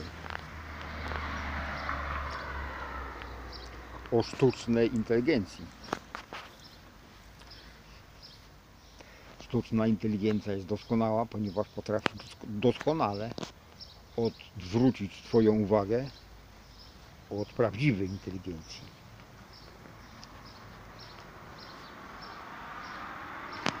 Prawdziwa inteligencja jest powie I am.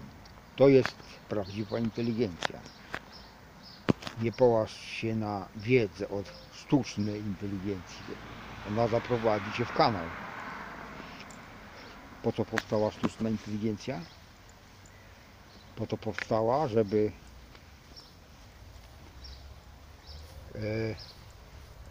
skasować indywidualne myślenie człowieka. Już jak się poddasz sztucznej inteligencji, to już wkrótce zlikwidują twój mózg, którego może już nie masz. Wprowadzą do swojej czaszki sztuczną inteligencję i będą tobie wysyłać takie sygnały. Jestem szczęśliwy, że nie wiem, że jestem niewolnikiem. Dlatego nie muszę myśleć. To jest właśnie ich cel. Żebyś wcale nie myślał. Żebyś nawet nie dowiedział się, do czego służy myślenie.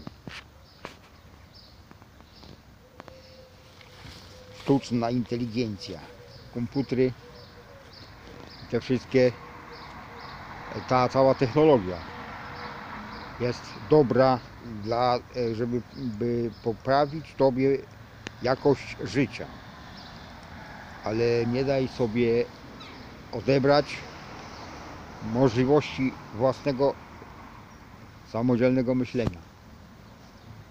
Bo jeżeli sobie odbierzesz, to tak jakbyś przestał istnieć. Twoją jedyną rzeczywistością jest twój mózg, twoje myślenie i twoje myśli, które przyjmujesz od Boga. Są twoją jedyną rzeczywistością, to znaczy twoją symulacją. Nie daj sobie wmówić, że czyjaś inna, czyjaś cudza symulacja jest ważniejsza od twojej. Nie ma ważniejszej symulacji i ważniejszej tak zwanej rzeczywistości niż Twoja. Przypominam, Twoja prawda jest w Twoich myślach. I tylko ona zostaje przez Boga zrealizowana. Jeżeli przyjmiesz cudze sugestie, to będziesz żył w cudzym świecie niewolnictwa, choroby i biedy. Tylko Twoja symulacja jest ważna, ponieważ wiesz, że możesz za pomocą swoich myśli stworzyć swoją miłość, swoje zdrowie i swój dobrobyt do wiedzenia wszystkiego.